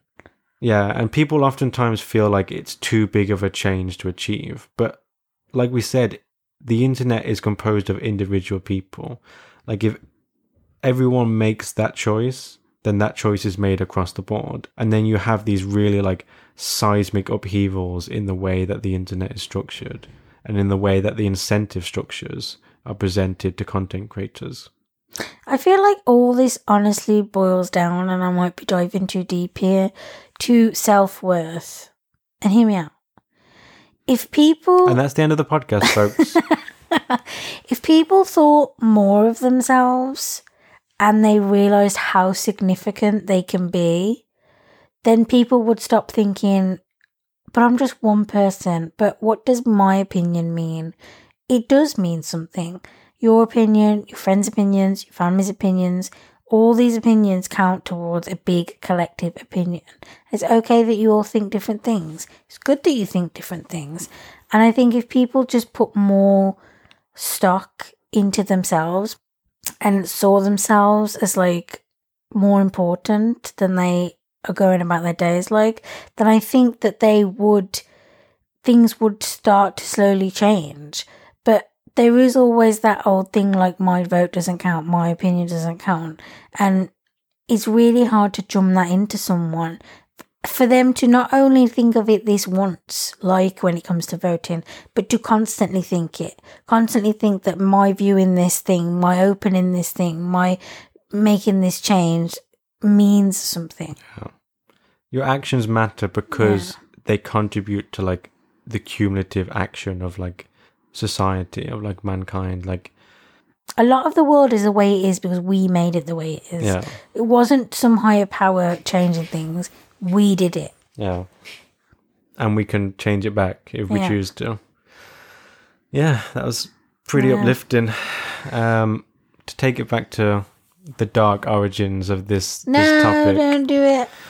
I also saw a lot of comments where it's like, you know, because the article I was talking about reported what the guy said. And so people were like, you shouldn't be giving this guy a platform. Like, you shouldn't be allowing him to glorify his message with like coverage by like real news outlets. Like, we should just completely ignore whatever this guy has to say because it's going to inspire a copycat, or it's going to inspire someone else who wants to embrace their murderous urges, or it's going to start a cult of like personality around this guy. Like, he's going to become like a Charles Manson figure. Like, there's so many examples of those like completely horrendous people who were murderers or who were rapists or who were whatever it was.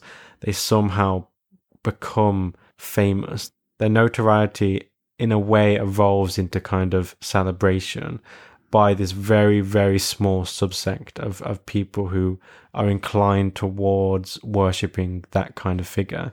And that obviously can be dangerous. And that's why I saw a lot of people saying like, so don't even report the guy's name. Don't show his image. Like, just say that a man killed the Russian ambassador to Turkey, and that's it. Like, don't report what he said.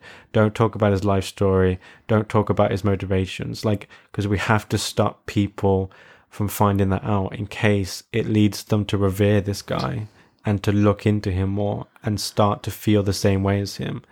And that, of course, is just a completely fallacious argument. Like, it has no foundations in like practical truth, because first of all, just as like a pragmatic aspect, you can't stop people finding out the information.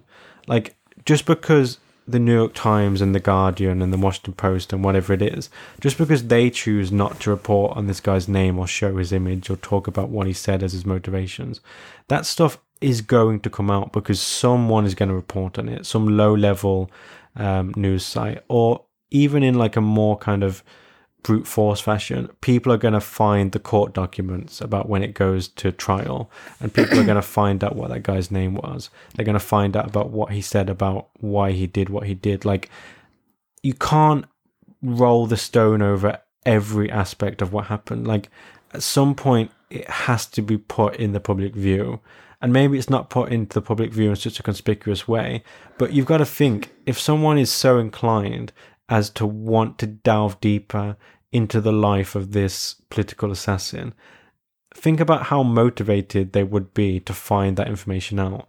They're not going to see that the New York Times has decided not to report on it and be like, well, I guess that's the end of that ambition. Yeah. They're going to dig. They're going to find a way to get that information and as much information as they possibly can. And they're going to use it however they're going to use it. Like, you can't thwart those people because that information will come to light one way or another. That's just how the world works. It's too interconnected. There's too many eyes and too many documents for those things not to emerge out there in the public domain in some form or another. And so I just think it's a well-meaning but ultimately harmful stance to think that that's a good enough reason for us to withhold this information from everyone. You're just emboldening and justifying the will of would-be censors. People should not have a basis of public opinion with which to go forward and say, I'm going to withhold this information from the public themselves. Because once you give a censor that kind of mandate, that kind of like sense of I've got the people behind me, like we said, it really is a slippery slope that you slip down every single time. Like, and at the bottom of the slope is, the abyss of like, no one finds out anything. All information is kept behind closed doors. There's a curtain pulled in front of all journalism where it's like, you only get to see through the tiny cracks of like this facade of like, everything's okay, don't worry about it. Like, nothing bad happened today. But if you really dug deeper, you'd find out that there was a lot of horrible stuff that happened that day. It's just being kept from you because of all these like so-called good reasons for why the public can't be trusted to hear that information. I agree. And I feel like often people concentrate on the few. Like, those few people that wanted to get famous by being serial killers or assassinating someone or whatever. Or those few people that killed because of this or did that because of this. We have to stop that. So that means you can't tell us anything. That's so silly. Like, the amount of people that get killed, like, or that kill, or that rape, or that assault people, is really just a very small handful that may or may not want to have some kind of fame or send a certain kind of message. And so we can't just like cut off all information just because of these few people. We can't just cut off all this information because there might be a copycat. You can't stop the world because of a fear. Yeah. That's just not how things are going to happen. And it's not how things have happened. It's not how things should happen. And also, there wouldn't be a history. There wouldn't be a full history if you just started poking holes in things and covering things up. Like, there obviously already are things that are covered up or that are censored. But imagine if everything was like that. Imagine if everything had like a certain part of it that was redacted. Like, no, that's not the way to go. We have to be like the owners of our world, almost. Of our history, of what's going on day to day. Like, you have to have such a low estimation of a pretty significant portion of humanity for this to even be relevant, that they're so on the precipice of like insanity or like murderous raids that like reading a kind of profile in this like charismatic mass murderer and his motives and his upbringing and what tipped him over the edge is somehow going to have the chain reaction of like sending thousands of people into like, these killing sprees and like whatever it is. Like, it just doesn't make any sense. Like, you have to think that so many people are just monsters waiting for the tiniest straw that broke the camel's back to like turn them into those like hideous versions of themselves. And that, I think, is just not borne out by what we see in society. No, it's not. That one thing isn't going to make someone commit a murder. I mean, it might be a tiny thing that contributes to some form of expression or some way of life, but it's not ever going to be the one thing that makes someone do something. If they've got that in them, they've got that in them, and they belong to a different part of our species,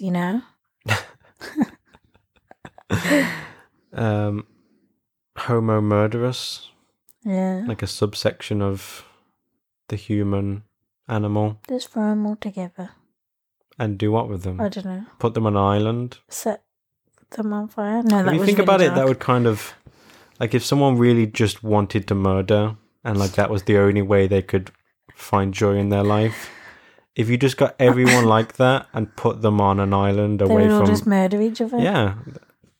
But that's really what we're saying then is that... I have a quite strong inkling that ethically that's not good. No. But I'm so tired after this 3-hour podcast that I can't pull that thread hard enough to figure out why it's not a good idea. To me, I'm just like, we'll just have Battle Royale, like, what could go on wrong? a couple of Pacific islands. Just, like, empty all the murderers from prison onto these, like, tropical paradises and give them a few machetes and just... Oh my God, and maybe just let's televise it. That's a money-making idea right there. Yeah. Yeah. We want to get rich on televising murder. I can't stress that enough, people. I know I'd watch. No, I wouldn't. Oh my God, that came across as so serious. I so wouldn't sincere. watch. I wouldn't, I promise. But you'd look Maybe at the just gifs a on bit Twitter. there, honestly. God. And yeah, that's just who we are, I guess. Yeah. We want that's the takeaway. We want for this to podcast. see, Write in and tell us who would also watch. We're pulling together a small group of angel investors to start this Murder Island idea. That could be the name of it, Murder Island. I feel, that's too obvious. We need like a more... To be honest, you don't have to be super highbrow and like sophisticated and nuanced if you're just like broadcasting like people murder. Pulling each other apart. Oh, no, I don't. This is too dark now. When was it not dark? I don't know. I have visions. Sure. Not like futuristic visions, just like... Futuristic visions. You're not like I'm delirious, a mystic, I think. a prophet, a seer. Yeah, I think I'm delirious. Yeah, I think we've been delirious for 3 hours. Yeah, I think it's time to wrap I it look up. at the computer and we've been recording for 20 minutes. We're stuck in like an endless loop. One of us is in a coma, the other one's insanely high on like, hallucinogens. Terps? You know, like... Turpentine? Yeah. I know what it is. It just seems like a random thing to have said. I felt that she could make you high. Maybe. Yeah. I don't I think really know how this to is respond time to to wrap it up. Okay, because we're seriously going we should transition. Crazy. This is our smooth transition to the. Yeah, I feel like it always is going to sound how it's going to sound, but whatever. We hope you enjoy listening to us for episode 8. Please share it with anyone. You know what? Is this the plugs? Yeah. I can't believe you're going to do this. What? We just had a nice, happy, wholesome 3 hours of conversation, and now you're going to inflict this upon our listeners' ears. You're going to take advantage of their attention by reading these plugs. Because if they're listening, they love us. And then they will want to do these. You know nice what? things. I'm the listener advocate. I'm the consumer advocate. I won't let her do this to you, listener. We hope that you want to do these nice things for us because we love you. We love you so much. You're like taping over my mouth. Yeah, I was going to try and make the tapes. I realised it was not. What noise does tape make? I don't know, honestly. So yeah, as we say, new episodes are released, like we say, I know we've changed this a few times, but we say like about 2 weeks after the last one has been posted. Yeah, we're now shooting for 2 weeks after the last episode. We don't always hit that for obvious reasons of like, we have stuff going on. It's not easy to find the time to sit down and then edit it. So you can find the podcast on iTunes and pretty much on all of the podcast services, or you can go to the website artatpodcast.com. That's ARTAT podcast.com, which redirects to the SoundCloud page. And as always, you can send any feedback or comments, which are very welcome, to artatpodcast@gmail.com. Or ideas for our new Murder Island ABC primetime show. Send in your thoughts on a postcard. Not a postcard. A postcard. Send us a self-addressed envelope. Isn't that what it used to be on old Blue shows? Peter. I don't know why that's came to mind. And if you have the time, we would really appreciate it if you could rate, review and subscribe on iTunes, which really helps new podcasts. And such as we. Yes, such as we. And we'd really, really appreciate it and like it lots and lots and lots. And it would make me smile. And I'll send you a picture of her smile. Whatever time of day. This is creepy. If I see that there's a new review, like a Polaroid. I'm going to wake you up in the middle of the night, a Polaroid, like you're a kidnap victim, and I'm holding you hostage, and I'm like, here, if you want this smile back, What if that... send a review. Otherwise, I'm going to send the smile back to you piece by piece. It doesn't like... You're giggling so much right now. You've got the cutest little giggle. I'm glad you think so. Wow. I think I'm in a trance, honestly. Yeah. From all the giggles. You've checked out of this... The giggle fit. Physical Who am I talking realm. to, honestly? Am I not real? You might not be. You look over and I'm not in the chair. You're really Rudy, and this whole time I've been... Talking to your cat. You look over and I'm not in the chair, and then you look over at the photos and I've suddenly dissolved from all the... This is horrible. The couple's photos. This is horrible. Okay. It's time I go to sleep, I think. We're not going to sleep after this.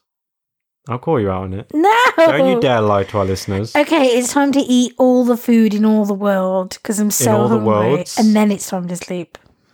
Well, yeah, we will sleep eventually. I hope so. Although I am a kidnap victim, so who knows? You can sleep when you're dead. Yeah, it got too real for you. Murder! You're one of those people, aren't you, that got pushed over the edge by seeing a news article? I'm actually the guy who got off the island alive. Oh my God. I killed the rest of them. Are you the winner? I'm the winner. What did you win? Getting off the Life. island? I was reintegrated into British society. But I feel like after tasting all that blood... Don't mean tasting it. Like, metaphorically, you... And also literally. Probably. Because I'm sure cannibal, some of it will have gone in your mouth. Also, I forgot to tell you that we won't be supplying you with food. What? Who's we? People... The Institute for Looking After and all Ryan? The people who have put all these other people on the island. Well, then we're going to die pretty quickly, honestly. Because you're going to kill each other. We'll have to eat each other. Yes. You are the ones encouraging cannibalism Pretty at that much. point. And it will be televised. And we will watch. I And we will will tape charge a episodes hefty and pay-per-view rewatch them. fee. No! Well, yeah. But you don't get the money if you win. I get the money. That doesn't seem fair. Well, life's not fair, bitch. The birds are singing. It's officially time to say goodbye. Yeah. It was a good one. It was a good one. We got another one in the can. Feels good, baby.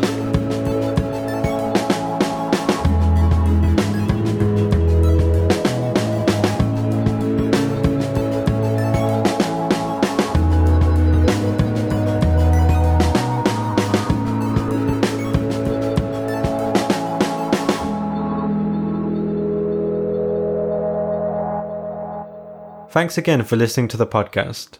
The music used during the intro and outro was kindly provided by Christopher from soundslikeanearful.com.